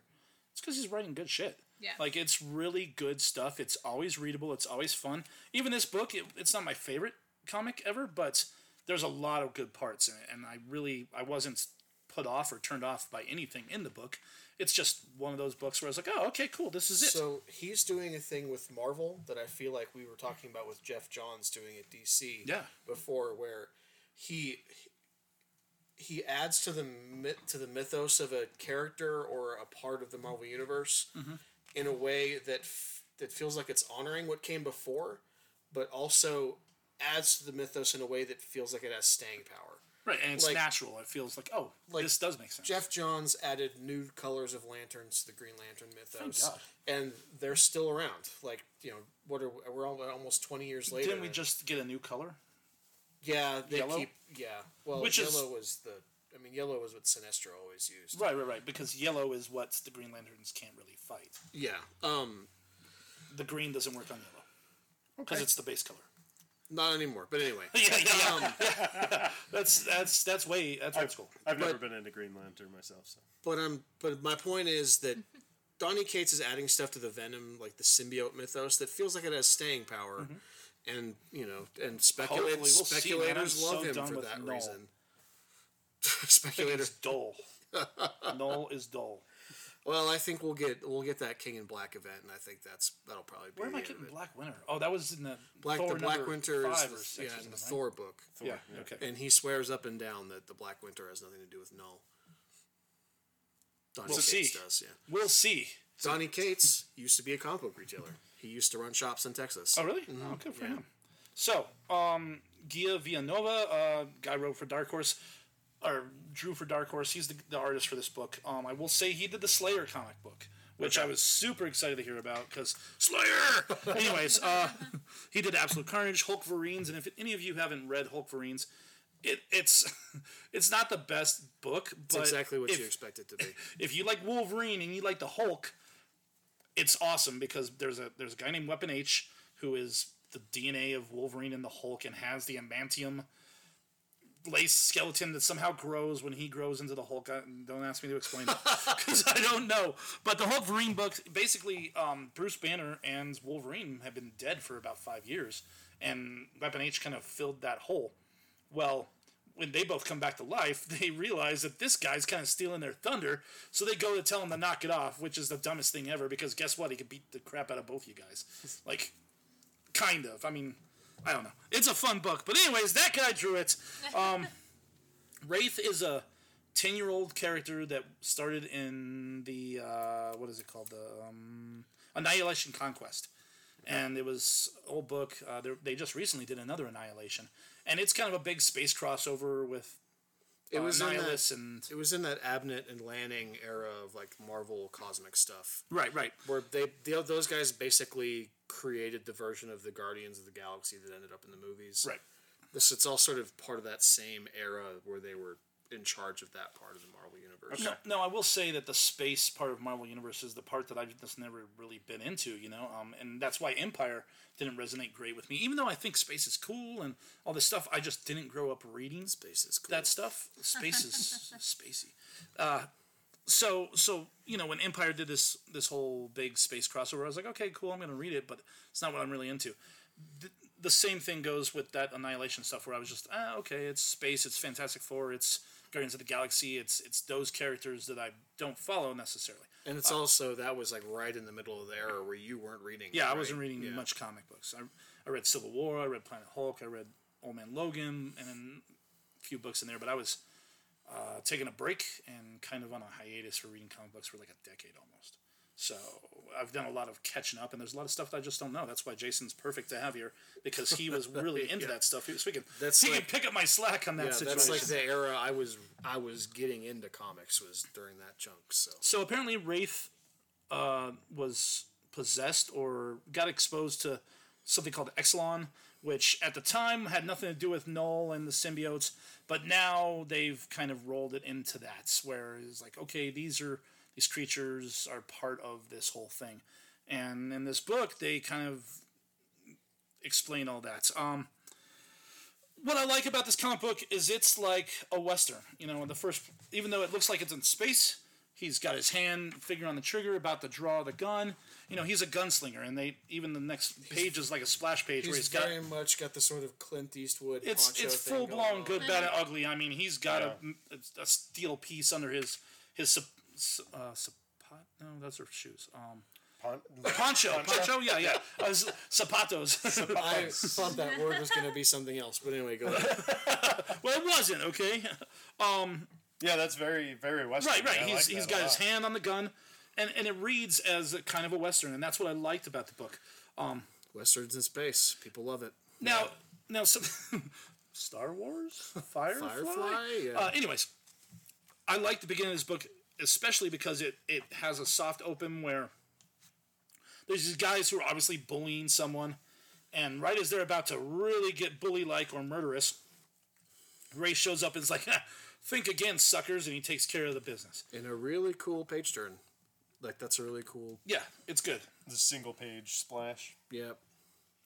I'm a fan of that stuff as long as it's done well. Right. There's not a ton about this book that I can say without kind of giving away. It's basically him running around, being this guy. He has special powers where he's got accelerated speed and strength. He's searching for something. without giving stuff away, he kind of finds what he's looking for, but he doesn't remember why, and so he has to stab himself. And he says memories are the key to pain, and pain's the key to memories. And so he refreshes his memory of what's going on by stabbing himself, and then somehow it gets involved where he starts seeing memories or something with Eddie Brock. And so all of a sudden, next thing you know, he and Eddie Brock have this connection, and it's mostly just because of the symbiote, is my guess, right? Yeah. Is that the connection? Like the symbiote brings pain, and that's how they have. Well, I think it has more to do with the fact that whatever overarching destiny, like they're sort of connected by their involvement in this sort of cosmic event. Okay. If you read Absolute Carnage, you would know that there's a thing called the Codex. And the Codex is when a symbiote attaches to somebody, the way they communicate is through DNA. Okay. And so even if you get the symbiote suit off of you, you still have the Codex within you. And the whole Absolute Carnage thing was where Zombie Carnage, for lack of a better term, is trying to either get rid of or unite all of the people who have had the Codex to release Null, and so the coming of Null. He needed enough codices to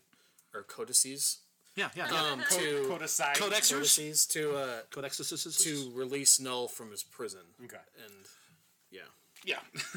And what's funny is that there was this Silver Surfer Black story that was going on at the same time as that. And also had Null in it. Yeah. And he released Null because he was like, I'm going to get you out of there, whatever you are. And then, of course, they were like, no, you're doing the wrong thing, dude. And then that Silver Surfer Black story is great. But it confused me because I was like, wait, he's already released, so what is Absolute Carnage doing? But it turns out it's in the past because Silver went into the past, the beginning of our time, where Galactus was born, and that's a whole story. So he stabbed himself to get to memories. Right. Oh, I was getting back to you. You don't have to do that. So he's trying to get rid of... Null feeds off his soul. He is immortal in exchange. But it turns out it's a curse, just like anything, I'll give you, here's a box and you can make any wish, but somebody dies when you make a wish. Classic. And then they take the box and then now we're going to give it to somebody you don't know. Right. It's the same kind of story. It's the monkey's paw trope, essentially. Right. Indeed. So he realizes this is a cool page with all these Venom flying heads, and then you have the sloppy art down here, just right below it, where have I seen that face before? Oh, I drew it when I was 12. You could call those flying heads. Yeah, they're flying Venom heads of sorts. So Null shows up in this book. That's a spoiler, guys. Null shows up. Why does Null have a spider on his chest? We talked about this morning, and I'm going to tell you the same thing I told you this morning. Because it looks cool, I guess. Yeah, but Spider-Man is the reason that Venom had the spider on his chest. Null has been around for millennia. My guess is that when they were designing Null, they were probably told that he needed to have some sort of visual cue that connected him with Venom in some way. But that's what I was going to say. Isn't that what's happening to him right here? But this is before. He's had this long before this happened. This is the past? No. Null has had that spider thing on his chest before this comic came out. Oh, okay. Because he's like an elder god of the universe, and he's existed since. He's one of the oldest gods. Oh, okay. That we've never heard of until 2 years ago. Yeah, there you go. But you gotta add lore to stuff. Yeah, it is what it is. So needless to say, some things happen where Null and him have a conversation, and he kind of tries to get out of it, and he's pretty much pissed at Null, like, hey, we made this deal. You didn't tell me that there was bad things going on in the meantime. And then he gets the symbiote ripped off of him, and then he seemingly dies?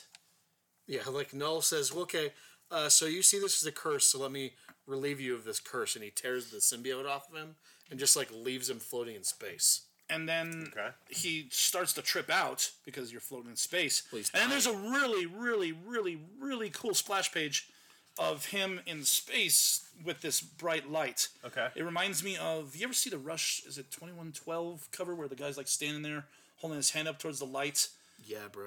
This reminds me of prog rock. Shut up. This reminds me of a prog rock album cover. Oh yeah, definitely. Where you're like, sure. I am engulfed in this rock and roll music, and it's enlightened me. Like that album has like 12 different time signatures on it, you know. Right, absolutely. So it's a Tool album, is what you're saying. Yeah. Needless to say, he says, "Oh man, I've got to get a hold of Eddie," and Eddie had already been communicating with him, and then in this process, he gets to where Eddie is. Eddie's like, "Who are you, and how'd you even get here?" He's like, "That's not important," and then he springs it on him, and then that's the end of the book. Okay. I really like the way this artist draws Venom. It just sort of like he just sort of uses him as negative space. I've always thought for a jet black character. Yeah, you kind of have to when you're dealing with an all black character. You know, using just that muscle tone to get you add highlights to sort of show muscle tone, but then he just sort of looks like this pit of darkness in the middle of the page. I've always thought that like when Venom looks like that, that's when he looks his best. Right. So to wrap this all up, this isn't the best review, but it's because I can't say all that much about the book. Right. It is a stepping stone. One-shot. It's a one-shot. It's a stepping stone. It's this character Wraith that we haven't seen much of. Who knows if we'll see much of him after this, you know. It's a stepping stone to the Null thing. And this already happened with the Ghost Rider storyline, where there was a Ghost Rider it was pre-Absolute Carnage, where there was an older Ghost Rider character. You know, there's Johnny Blaze, there's Danny Ketch, and there was this other character, and they kind of threw her into the mix to go with the storyline just to get you prepared for Absolute Carnage. And that's basically what this book does. It's just a character you're not terribly familiar with that Marvel was like, yeah, use him. We haven't used him in a while. And Donny Cates was like, cool, I'm going to make this part of this storyline, and it's all going to lead up to the Null storyline. So knowing what I know about Donny Cates has probably been itching to use this character since he started working for Marvel. Maybe. This is the sort of thing, he digs the cosmic Marvel stuff. Well, this definitely came out when he was cutting his teeth on just trying to get into the industry. Yeah. So, you know, this was that character. If he had read that Annihilation Scourge storyline, it definitely could have resonated with him as somebody that he wants to use in the future. So this is a one-shot, so there isn't the next issue to read. But do you think does this make you want to continue with this Null storyline? Like, will you read future Venom stuff going forward? Having nothing to do with the comic book, no. Having to do with the comic book, yes. I thought the story was well written. It's Donny Cates. Like I said, it's not my favorite work that he's ever done, but I enjoyed it enough. The pacing was superb. I mean, you know, he doesn't have a problem with that. The way it was this space cowboy thing, I really liked because I'm into that. Yeah. And then, you know, my favorite part was that light part. As soon as I got to that page, I was like, okay, cool. Like, because I was kind of starting to wear down, like, I don't know how I feel about this comic. The trippiest part of the whole book? Yes. Nice. Super cool, man. It's just done well. The art's fantastic on that part. There's moments in this book where the art is sloppy. Okay. But maybe it's on purpose. I was going to say, with like a Venom with those symbiotes, it seems tendril like that thing's gotta be lends rough. to its story. Well, yeah, you know, if you look at the front cover, though, it almost looks like Bernie Wrightson style, super detailed, Kelly Jones kind of thing, where you're like, okay, I can, you know, Liam Sharp, where just like the backgrounds have a ton of detail, and you're like, wow, it must have taken this guy like 80 hours to draw this, this front cover, you know. But when you look at it closely, it's not just nonsensical. There's detail and meaning to every little detail. It happens in the book sometimes. Sometimes the book's facial expressions kind of lackluster. But to wrap it up, it's a good comic. It's definitely readable if you're a fan of Venom, if you're excited for Null, if you know who this Wraith character is, you definitely need to read it. But if you've been enjoying where the Venom comics have been, this is a must-read for you, in my opinion. Yeah, cool. All the Web of Venom stuff is kind of a must-read if you're into Venom. Are you into Venom? Did you see the movie? I have not seen the movie. That's okay. What do you think? You can kind of skip it. Well, my issue with the movie is that where is Spider-Man? Yeah. Where's the guy that is the reason that you've got spider powers? Sure. Also, like, I don't know what direction they were giving Tom Hardy in that movie, but it is so weird. He He is so weird in that movie. That's what I heard. I didn't see it myself, but I heard that like his voice was super high pitched. Like it was just weird. Yeah. It's almost like he's got some kind of weird issue where, first off, he's not a great character. He's kind of a douchebag of a person. Right. And they get through that, and then he's an asshole in the comic book. Like you don't want him around in the comic book. In the movie, they give him he's quirky and weird, well, and you have to make him a protagonist. Right, right, exactly. To make him likable to some degree. Exactly. That's one of the reasons I don't like it. This guy eats people. Like, why is he a hero? I'm not. There's a great line about that in that Web of Venom book. Hell is Spider-Man. Anyways, cool. What you got for us? All right. Well, what you got, Chad? I read Teenage Mutant Ninja Turtles number 109. Chad read Turtles? Chad read Turtles. I like Turtles. Story consulting is Kevin Eastman and Tom Waltz. Script is Sophie Campbell. Art is Jody Miyama. I'm very sorry, everyone, again. So the Turtles, we talked about 107. And there was that eel, like, collecting all the kids and hiding all the kids. In Mutant Town? In Mutant Town. And when we last watch out left... for eels, man. They're shady. I'm telling you, they are shady. They get a bad rap, man. They taste really good. Oh, yeah. Nigiri? Yeah. Oh, yeah. I like them. It's a little sushi reference. Circling back around to the fish. Right, exactly. Right. Back to the tentacles. So eels have tentacles? We had lost what's her name? Jenica. Lita. Yeah, Jenica had lost that little girl turtle after Leonardo like yelled at her and she ran off. So they, in 108 they find her, they find that eel. And Baxter's actually been watching everything through the Mousers. And April O'Neil's pissed off at him because she's like, "What are you doing? You're spying on everybody." He's like, "I'm not spying. I'm just watching and keeping an eye on everything." Like, okay, whatever. So that character's he hides back. His microphone and turns off all the bugs. Right. He's like, click. Anyway. The ones in her apartment. In the beginning of this issue, a reporter gets into Mutant Town, and it's we're hitting on a lot of points that are kind of current, right? How the news is sometimes just like so blatantly weird. You're like, why would you even ask that question? So she comes in. She obviously snuck in as looks like Michelangelo's cleaning up some graffiti, and he's like, "Oh, did you sneak in here?" She's like, "Yeah, I snuck in here." And like one of her first questions is about, okay, so question about Mutant Town. Is your guys' mating thing the same? And he's like, what are you talking about? Weird. Like, it's really weird. Well, I was a turtle first, and that's not really how it works or whatever. And then she looks at the girl, the little turtle, and she's like, oh, is that your... What does she say? Is that your son? Hold on, I gotta find it. It's important. Anyway, he's like, oh, no, and that's a girl. It's a she. And she's like, oh, okay, she, blah, blah, blah, blah, blah. So it's like, it's touching on kind of pronoun correction. Okay. Oh, okay. Yeah. Like it's, if you mess up and somebody corrects you, it's really easy to just be like, okay, she. Right. Mm-hmm. Right? Just fix it. Just fix it. You don't have to be all weird about it. You know what I mean? So she starts kind of pushing a little bit, makes the kid nervous.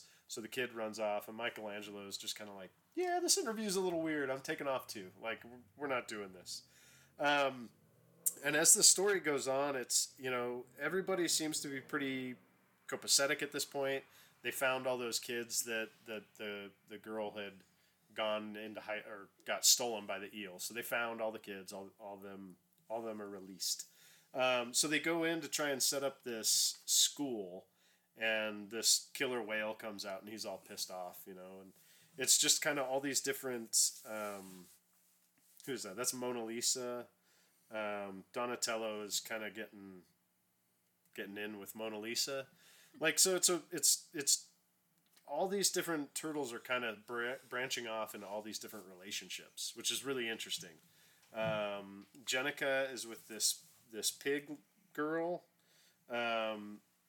And it's, what was it? Here it is. So they're standing out front of this club, and Jenica she's the newest turtle, right? And it's interesting because she has this weird like PTSD reaction. They're standing outside of the club, and this porcupine comes up, who I guess was an asshole in previous issues to her. She's talking about starting a band because the pig girl that she likes is in a band, and that's who she's there to see and watch. So this porcupine starts walking up, and he's going to talk to Jennika, and she like doesn't even want to hear what he has to say, and like starts punching and kicking him or her. I don't know what the porcupine is. We didn't discuss it. Right. But it. So them. So the porcupine is getting his ass kicked and is like, all I was trying to tell you is before I got turned into a porcupine, I was a pretty sweet drummer, but you can go screw yourself. So like the porcupine takes off, and Jennika's the bad guy in that situation. Right. No, or bad person in that situation. And that's what's really interesting about this book, the way the turtles are going. You know, remember when I was talking about 107, I was talking about how it seems like the turtles are less special because everyone in Mutant Town is a mutant. And so it's really weird. But I think they're capitalizing on just how those relationships are different. And as you kind of look in on it, that they're really not that different. It all boils down to just relationship and how you treat one another.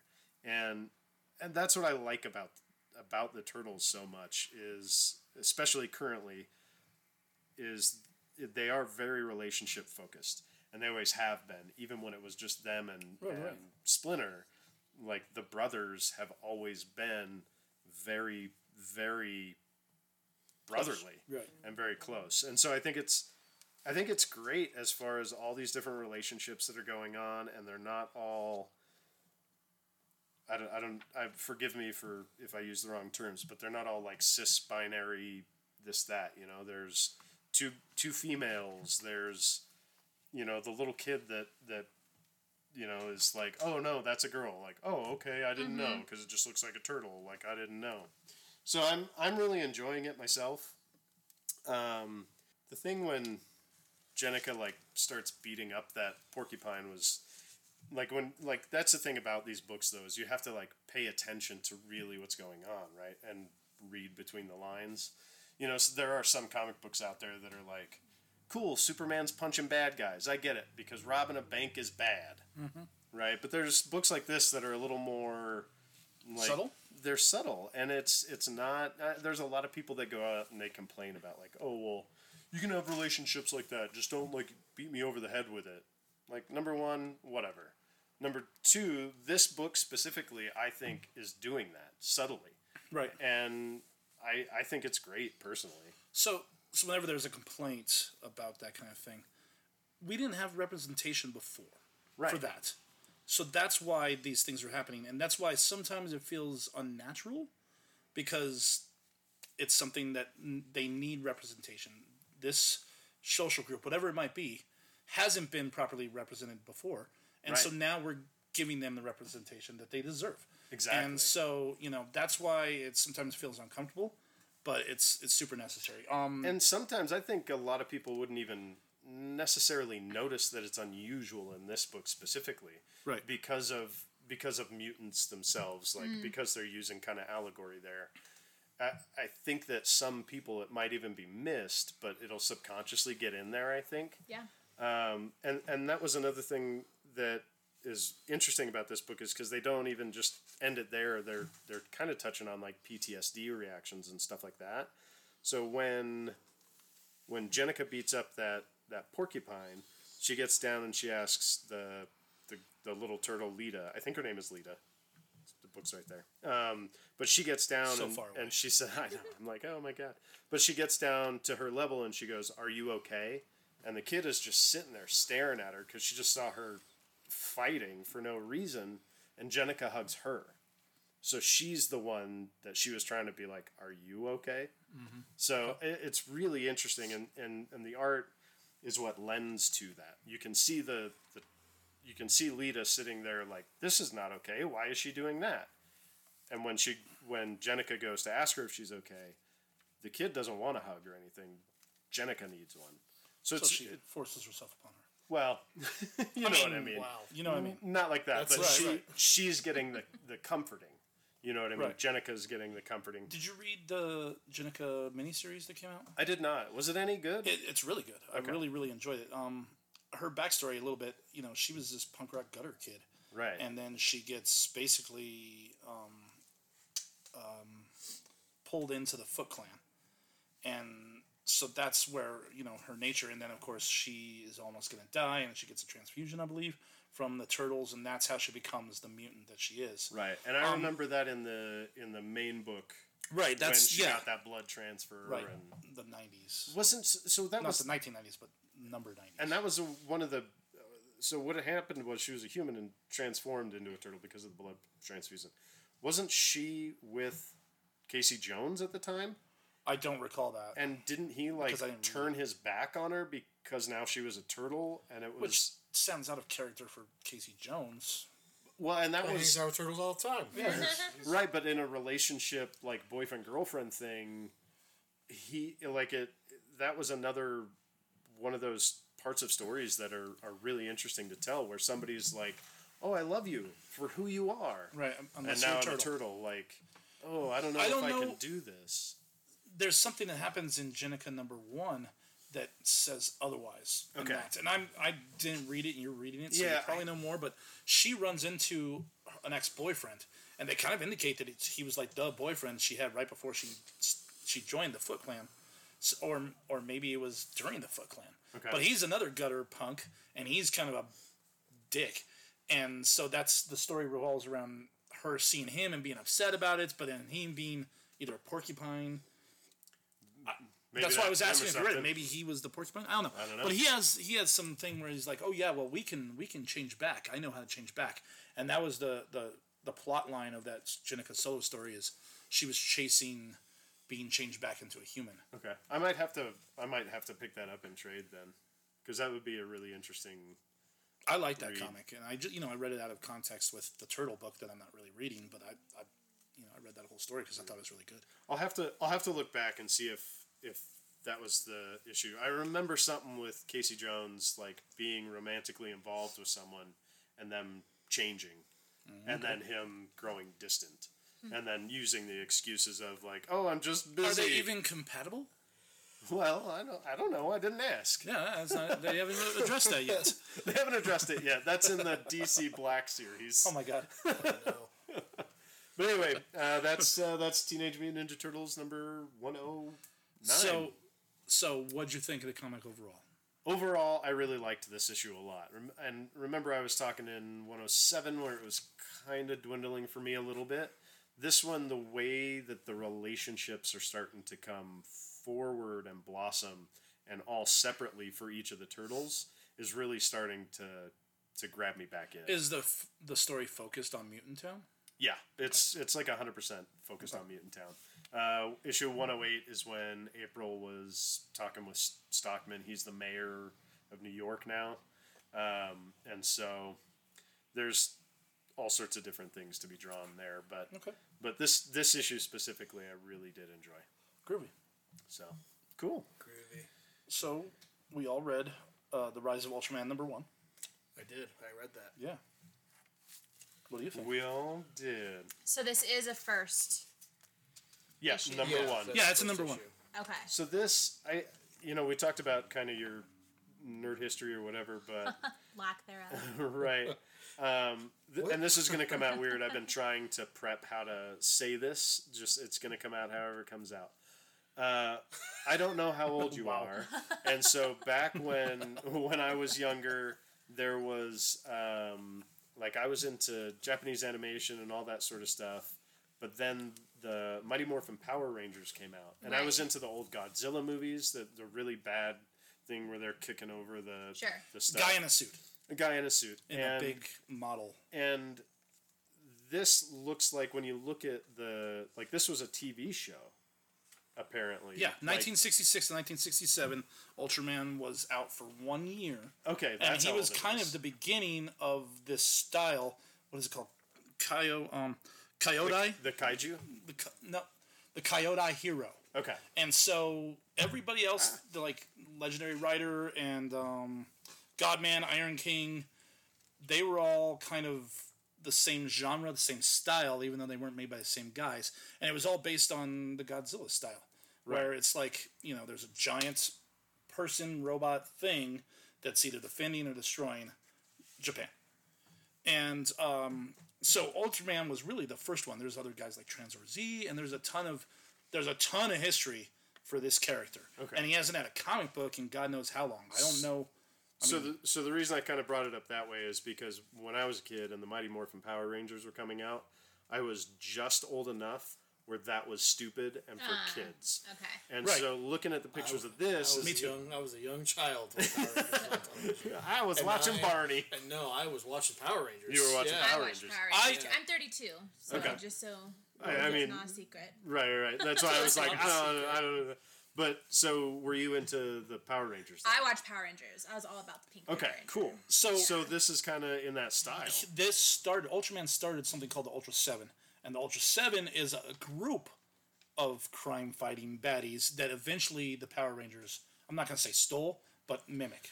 Cool. Okay. So Power Rangers straight up would use footage from like a Japanese show of this genre. Mm-hmm. Okay. And then they shot, like the American actors, they shot their scenes. Right. And then they would stitch together episodes. Right. You can kind of see that too. Like I was somehow ended up watching some old Power Ranger episodes on YouTube or like clips of them not that long ago, and I was like, wow! Like, and you can tell it's like very choppy, and there's like not a lot of Power Rangers is like an homage to this style of filmmaking, Japanese film. Yeah.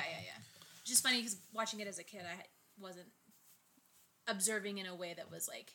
Well, of course. I mean, it was new to you. The history of it was unknown. So how could know that either? I was like, these guys fight. They do kung fu, and then they get in a big robot, and then the big robot does kung fu. And the big robot is the Voltron thing, and I mean, the Voltron thing was taken from Transor Z. I mean, this has been being done for 60 plus years. Okay. But cool. Now we get this. It's an Americanized version. Right. Of this Japanese hero. And sorry, sure. I didn't mean to cut you off and all that. No. Who was the writer and the artist? It's actually it's hard because there's 5 stories in here. That was where I got very lost. There's 5 stories, and they don't mention the writers' names and the creators until the first one is done. First arc, and then it goes into the second one. Okay. So, and then the second one is just a splash page story that's actually kind of like it's like an after school special. Yeah, it's like a page, like a public service announcement in the like meant kaiju for style. meant for the organization that they're working for. Right. So Ultraman, The Rise of Ultraman is the main story that we read. Right. And then Ultra Q is that black and white one. Right. And Kaiju Steps is that single page. Yeah, thing. and then it appears a few times. Kaiju Steps. It's how you know how to walk in the world of a kaiju. Okay. I mean, that's my interpretation. If you look at, it almost felt like a commercial to me. Like absolutely, absolutely. You ever watched like a cheesy work training video? Totally. That's like what that is. On the old Microsoft where you have the paper clip. Mm-hmm. This emoji is the paper clip. Oh, that guy's it's the little Kaiju paper Clippy. Right. Okay. He's there to help educate you on the kaiju world, and this book's basically setting up a whole world, and that's kind of what's happening within the book, and that's why there's several different stories. Okay. All right. So the writer it's Kyle Higgins, right? And Matt Groom. Yeah. I'm not gonna lie. Missed opportunity to bring in an Asian creator to work on this character. That was immediate concern of mine. That's why I was asking Jess who the writer was, because I was like, was it an Asian creator and Kyle? So there is some that I know of, some Asian artistry in there. Michael Cho, who is phenomenal, and he's doing those Empire covers. The best of the covers of Empire are those variants. Cho covers. Those Fantastic Four variants. Yeah, superb, good, and that. I don't want to take any of your thunder, but I thought that was my favorite story. Was his art one, and not just because of his art, but because of his art, but also the story lent itself to where they're going. I think more than the other two did. Okay, so the writers were all the same for each, and then the artists changed. Right. Even on the little ones, yeah. Yeah. I felt that the excerpts, the one-page stories that there was 3 of, I felt that they were trying to write it in a style that was similar to the way we would get a translation from a Japanese comic book that is then, manga is what they call it. But yeah, it felt almost like poorly translated. Right, exactly. It's like a bad dub. And that's I actually like it for that reason. Okay. I thought it was really cool. I think the little pages are a cool little cherry on the top of the 2 main stories. Okay. Yeah, I mean, I definitely liked in both of the main stories the female kind of lead characters, or at least is what I interpreted that as. And then also having, I don't know why this was funny to me, but having kind of some male characters that are like trying to get their attention and they're too busy. I liked the preoccupation with like the more important things in life rather than relationships. Movies and movies of this type, there will be a damsel in distress often, but not always. Sometimes the smartest one on the show is the female. Totally. And so they just kind of they kept that going, and that's something I've always admired about that style of filmmaking is, so let's change it up. So let me ask you this, Jess, because I had very little context for Ultraman going into this. Okay. Like I kind of knew it was a old Japanese TV show, and that's sort of it. Right. Did you have any context for this going in? Where you're like, okay, cool, Ultraman, I guess. Ultraman sounded familiar, but that was all. And even not even knowing that it was Japanese inspired. So did you feel lost? A little bit. So did I.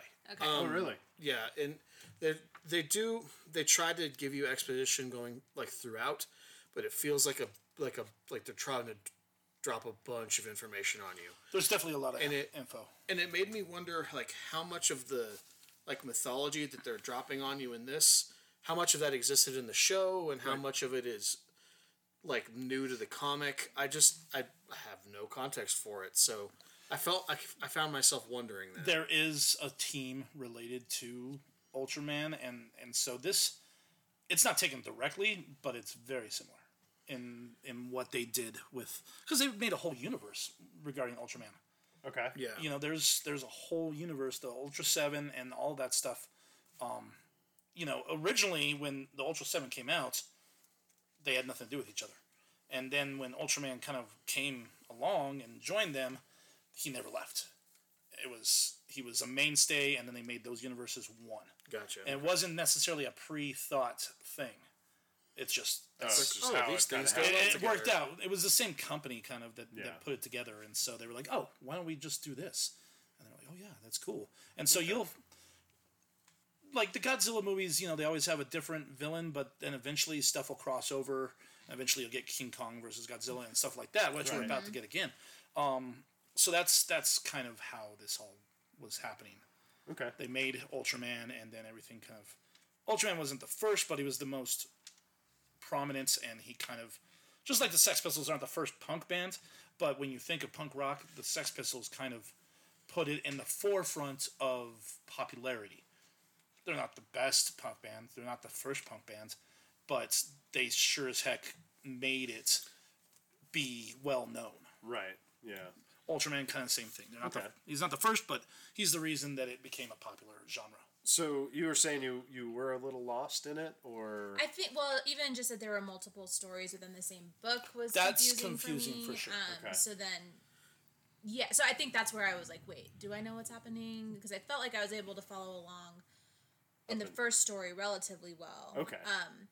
I also wasn't entirely sure how developed the story was before, so I was like, am I coming into this not knowing anything, or is everyone learning all this stuff right now? It's kind of everyone is learning, except for unless you're like me who watched that stuff when they were younger. Okay. Well, I think this is sort of a reboot of the mythology. I think it's like fair enough. Yeah. It's sort of Marvel's take. That's what it seemed like to me. I could be totally wrong. I don't think you are wrong. I think like I said, we haven't had an Ultraman comic, if at all. I'm not sure. Right, and for me, I was looking at there's a variant cover that's an actual like photograph, right? I love that. And cover. I was like, is this Power Rangers? I was like, I am not going to long enjoy before this. Power Rangers. Long before. Well, and I didn't know that because that's the style of right. But I mean, it Power looks. Rangers, I mean, if you look at it, yeah, it looks like Power Rangers because Power Rangers bit that style. Yeah, Right, Power Rangers exactly. is a direct descendant. and of that this. that was my fear going into it. I was like, this is not for me. But they do a good job in this book, I think. And you don't really see Ultraman, you know? That's what I was like, well, wait. And You by see the way- his birth or Yeah. his revelation to humans in the comic, and that's what's cool about it. And by the way, Chad, you're right. Power Rangers is dumb, but it's also awesome. Right. Yeah, yeah, yeah. I mean, I as a teenager or whatever, like telling too kids, cool for this. yeah, like for me now, I'd probably watch it and enjoy it. I probably won't just because I don't watch anything. I tried back but, then, I didn't like it. Yeah. I was like, You won't too like old for it. this. But I think the acting is bad. The right. But I think that the dub is bad. It's like they straight up like the villains in it are also from that old show. They're over the top. Yeah. oh right. But and like being older now and being understanding of a lot more things because I've grown as a person. Oh, is that how it works? That doesn't. That's not always. Not always. Yeah, I got a few friends who could argue that that's not the case. Sometimes you regress. Right, but No. but that being said, like I think that anybody that likes the Power Rangers, good man. That's Yeah, this awesome. is definitely like a book for them. anything that you want. Well, so I mean, I was trying to kind of be a little coy with it or whatever, and let Jess talk more about it. But Sorry, I'm not. no, that's totally fine. But so my thing was, I was super skeptical going in because of that reason. But I loved this book. I thought it was fantastic. The art is great. I followed the story very, very well. I was just like, this is cool. This is great. What is going to happen next? Ooh. You know, and I did have a question about Shin, though. How does Shin have that equipment or memory of the USP if he failed out? That's where I got And that is confused. confusing in the book because you're like, okay, so this guy isn't part of it, but he's been studying to become part of it, and that's what he kind of talks about it in the beginning, where like, Right. everybody feels like he should be there, but for whatever reason he failed the test, and they haven't told him why. And I know it's going to come into play. He probably didn't fail the test, but he wasn't ready, Okay. or something. It was Or like, like a this person. is the test. Well, who knows? I mean, but hey, look at that. The first story was good, but I think it kind of drug in parts, and it was a little confusing. You're like, okay, who's this kid, and why is he involved if he's not involved, and who, why does she even allow it? But then when I read the Cho part, I was like, oh man, this is super cool. That one backup felt story? Yeah, the backup story. Yeah. That felt more centralized. That's my favorite. That's my favorite panel, man. Mine too. It's just this cool Art Deco panel of a kaiju knocking people over and then having to take it on. And but that's it's like in this- this gray wash, black and white style. And this backup story is in 1954. Right. And So it has that noir So feeling. the art that they used for the monster harkens back to a guy in a suit. Yeah, when I first it's saw it, I was great. like, "That's a guy in a suit. They're not Right. even fighting a real kaiju. This is gonna be Scooby Doo." Right. And then it's not, or maybe it is. Maybe it is. Who knows? But I agree with you. I think that art is great. it. You could Yeah, it's you could cool. easily be like, oh, what did they do here? But it's very noir and it's very of the time of what they're trying to harken back to. And I loved the backup story just as much as I loved the main story. I did not like the kaiju steps at all. So I get why you didn't like the kaiju steps, but I think they're good. Just the little dude like giving you like an after school special thought I thought was cool, and the way the sentence structure works, where it's obvious that it was Translated poorly, even though it's not. Yeah. It's just on purpose. I thought was a cool little detail that they did that some people may not notice That's true. if you're not into liked this them. genre. I liked them, those kaiju steps. I was glad that they were each only a page long. Oh, absolutely. Yeah. They weren't Right. supposed to. They would be. In fact, I don't think we horrible. needed 3 of them. Right. Yeah. I didn't read The the, only last reason- one. I oh, was really? like, ugh. You're weird. Sometimes you just don't read stuff. You're like, the heck? And when it's not for me anymore, The I'm Hickman like, stuff I'm- is. Like I will get The nothing reason out there of was this, 3, so I though. continue to read it. The reason there was 3 is to show you that this is reoccurring. right. It's reoccurring. Yeah. I mean, if you just saw 2, it doesn't quite get the point across. If you look in the Comedy, in the rule of noir threes. one, Yes. let's see if we can find it really quick. One more. Look at this. Right here. So when this happened here, like they're fighting the kaiju and they hit him with a net. Right. my mind immediately said, a net! The kaiju's only natural Yeah. Cool, it's my only weakness. How'd you know? That's awesome. Yeah, but this story is the second story. The backup story is a really cool explanation of the beginnings of which may end up being the Ultra 7. I'm not sure. Okay. They haven't really said, but it's the beginnings of this organization that has to deal with.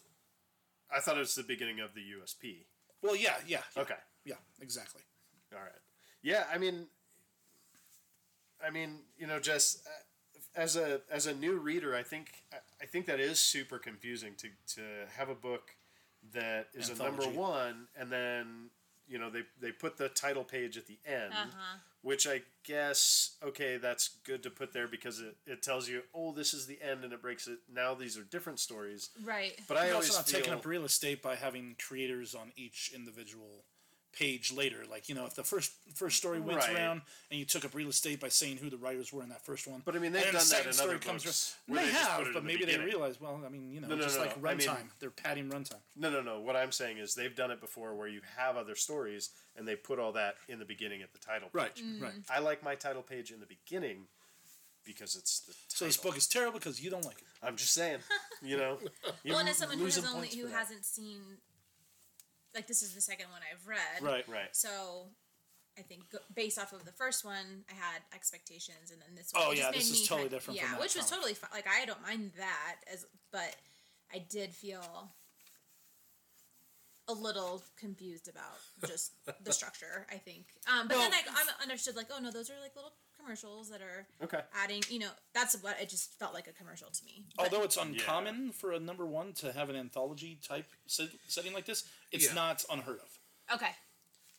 And honestly, I thought it would, like, when we got to the end of the first story in there, I was like, what? There's like so much there's 10 pages of story left. Yeah. I actually was like, oh, okay, so the rest is just letter notes, and I put it down for a second. I was like, wait a minute, that's a lot of letter notes for a number one. I almost I toyed with the thought of not reading the rest of it because I was like, because the first thing you flip to is one of these kaiju step things, and I was like, oh, okay, so it's just backup stuff. And I was like, but we're talking about this on the podcast, so I better read all of it. You know why I went to it? The Frank Cho part was my favorite part too.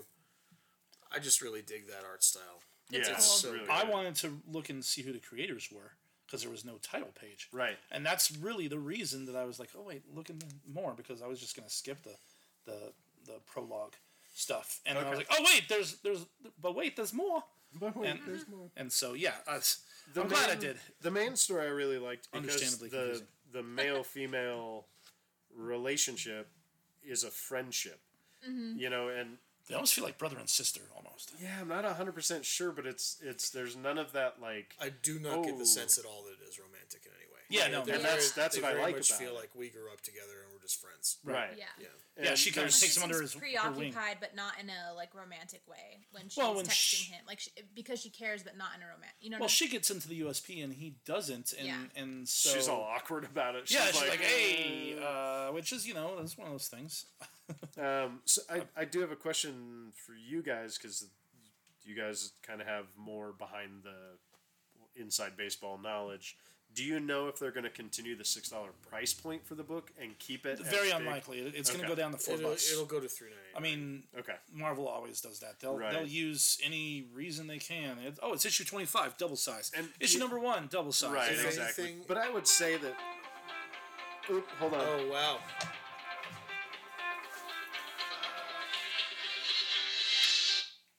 So.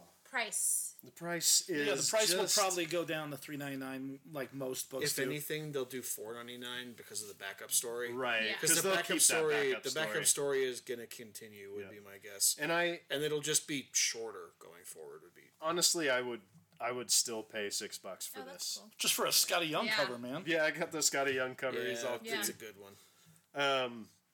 I had people asking for that cover today. That's why I kind of asked you if you took it. Because I was like, yeah, we have one on the wall. And I went over there. I was like, wait, no, you don't. We just opened and there's not one over here. We have Cool Whip. No, you don't. I ate it. Yeah, so I mean, I know that's kind of how we do the ratings, and as high as I've been talking about it, I'm 100% on for number 2. Okay, awesome. I didn't dislike this book. It's well done. It's just not. It's just not your thing. It's just not really grabbing me. Okay. So I'll read number 2 if it's a light week. So you're not a fan of 60-foot robot dudes? Not really. If it had given me more to grab onto, I probably would be jazzed to read issue 2, but I'm not crazy about how it was paced. I would have liked. There's a pretty major thing I would have liked to have seen before the last page of the book, but yeah, I mean it's there. It's there. I actually like the way the first story ends. With the reveal of sorts, and I don't know. It was enjoyable to me. I can see how the last one kind of drags along, but leave it to a woman to figure out that they don't need to destroy this dude. Right. And maybe if they talk to him and figure something out. Hey, everyone. Put it away, and let's approach this differently, for Christ's sakes. And that's typical of of a storyline to have somebody with a cooler head prevail. Right. And that's what I enjoyed about it. Yeah. So I probably won't end up reading issue 2. But it's not a function of the comic not being good. It's just a function of I read a lot of comics, and it needs to really grab me for me to want to keep reading it. Okay. Chris? Yeah. Oh, I'm on. Yeah. I mean, but I knew before I even picked the book up that I was going to read it. Because you're familiar with Ultraman. I'm not in love with that genre. Right. I like Godzilla. I like Ultraman. I like all that stuff. I love Japanese culture. Me too. But I knew that I would like this book because of my experience with it. Knowing the stuff that I've seen in the past. As long as it's done well, Right. If the book had been done poorly, I would have been like, oh, they screwed up Ultraman. Great. And I would have moved on. Now, Chris, do you know if this is an ongoing or if is it just a mini? I believe it's a mini. Like a 5 or 6 issues or something. Yeah, I would imagine that they're like, let's see how this does. Yeah, they're gonna test it out. So there was that Swordmaster and Arrow, and those are American versions of Japanese storytelling as well. And one's very manga-ish, and one's very kung fu. Those had Asian creators on them. Right. No, I know. So I was kind of, apprehensive that they were going to be as not great as those books. I liked Arrow. I wasn't a huge fan of Swordmaster. So, Jess. Yes. Now it comes to you. Okay. That's how we rate the books. Are you on for number 2? Oh. Do we have a new subscription person on our hands? Yeah. Let's say I'm not putting you on the spot. You don't have to be new. I just mean you don't have to be on board. You can right. I don't know. I don't know why. I think just if bluntly, no. Okay. Fair enough. But I don't. It's not like I can put your say finger on specifically why. Okay. Yeah. It does feel like a lot. 2 different stories plus 3 different other single pages that are all part of the same story but very different was, I think, a little bit disarming for me. Okay. As a new content. As a what new did reader, we read last week together? What did you read last week? It was. We only find them when they're dead. Okay. I'm just trying to think of what kind of story would grab you. Yeah. Yeah. Well, that's what's interesting to hear from new comic book readers is the way that you did this. This isn't number 1. This is supposed to be an entry to new readers. Any number 1 should be because, that's kind of the idea is get someone on board. And when you throw it in that way, and I'm with you in the sense of that wacky 1-page kaiju steps. I'm like, what is this? Get this garbage out of here. It breaks up the tone. It definitely changes the tone because the first one is comic book. There's mild tongue-in-cheek humor, but for the most part, it's a serious book. Right. And then you get this weird, wacky, nonsensical thing, and then you go into that noir style, and then you get even get wackiness. that broken up with the wackiness. Mm-hmm. Yeah. So I can totally see that. I think just the overall direction of the story is hard to I don't know how it's all going to mesh and make sense for one. This first story was what will be going forward the book. It's and we may get, like he was saying, the second part will get some as well, but this will be what the main tone will be like this. Okay. I think if it was just this, I would have been more open to seeing what happens next. Fair enough. But the other, yeah. Awesome. Spoiler, Ultraman. Well, we know he's a man, and he's Ultra. I love that Scotty Young cover. I mean, It's so good. so Scotty Young's been in the shop, and he was super cool. It's really cool. His art is something that's accessible to most people, unless you're like a toxic masculinity man. You know, I mean, like that's the only way I could. Yeah, with your salmon mesh pink shirt. And talking about relationships and all the books. yeah, totally. I really like the relationship. I like the way that they're sweet to one another. This guy is a man. Needless to say, I love Scotty Young's art. It's just like I said. It's and he's got those little statues too that he's come out with. Scotty Young statues. Oh yeah, I saw those in an ad. They come out through like Marvel Premiere. Yeah, I kind of want the Thanos one. I think he's holding a balloon. We had that for like a decade. No, and I never bought it, and somebody else did. We still have a Wolverine over there. Yeah, I think there's the Wolverine. There's a Wolverine, and we're getting a Black Panther where he's playing with a ball of yarn. Oh, that's cute. Yeah. That'll go quick. It's already sold, actually. I was gonna say, yeah. I think that was sold almost immediately, didn't it? I showed it to somebody in the book, and they're like, "Order that for me." I was like, "Okay." Cindy. I was gonna say it was Cindy, wasn't it? Cindy Filth. Okay.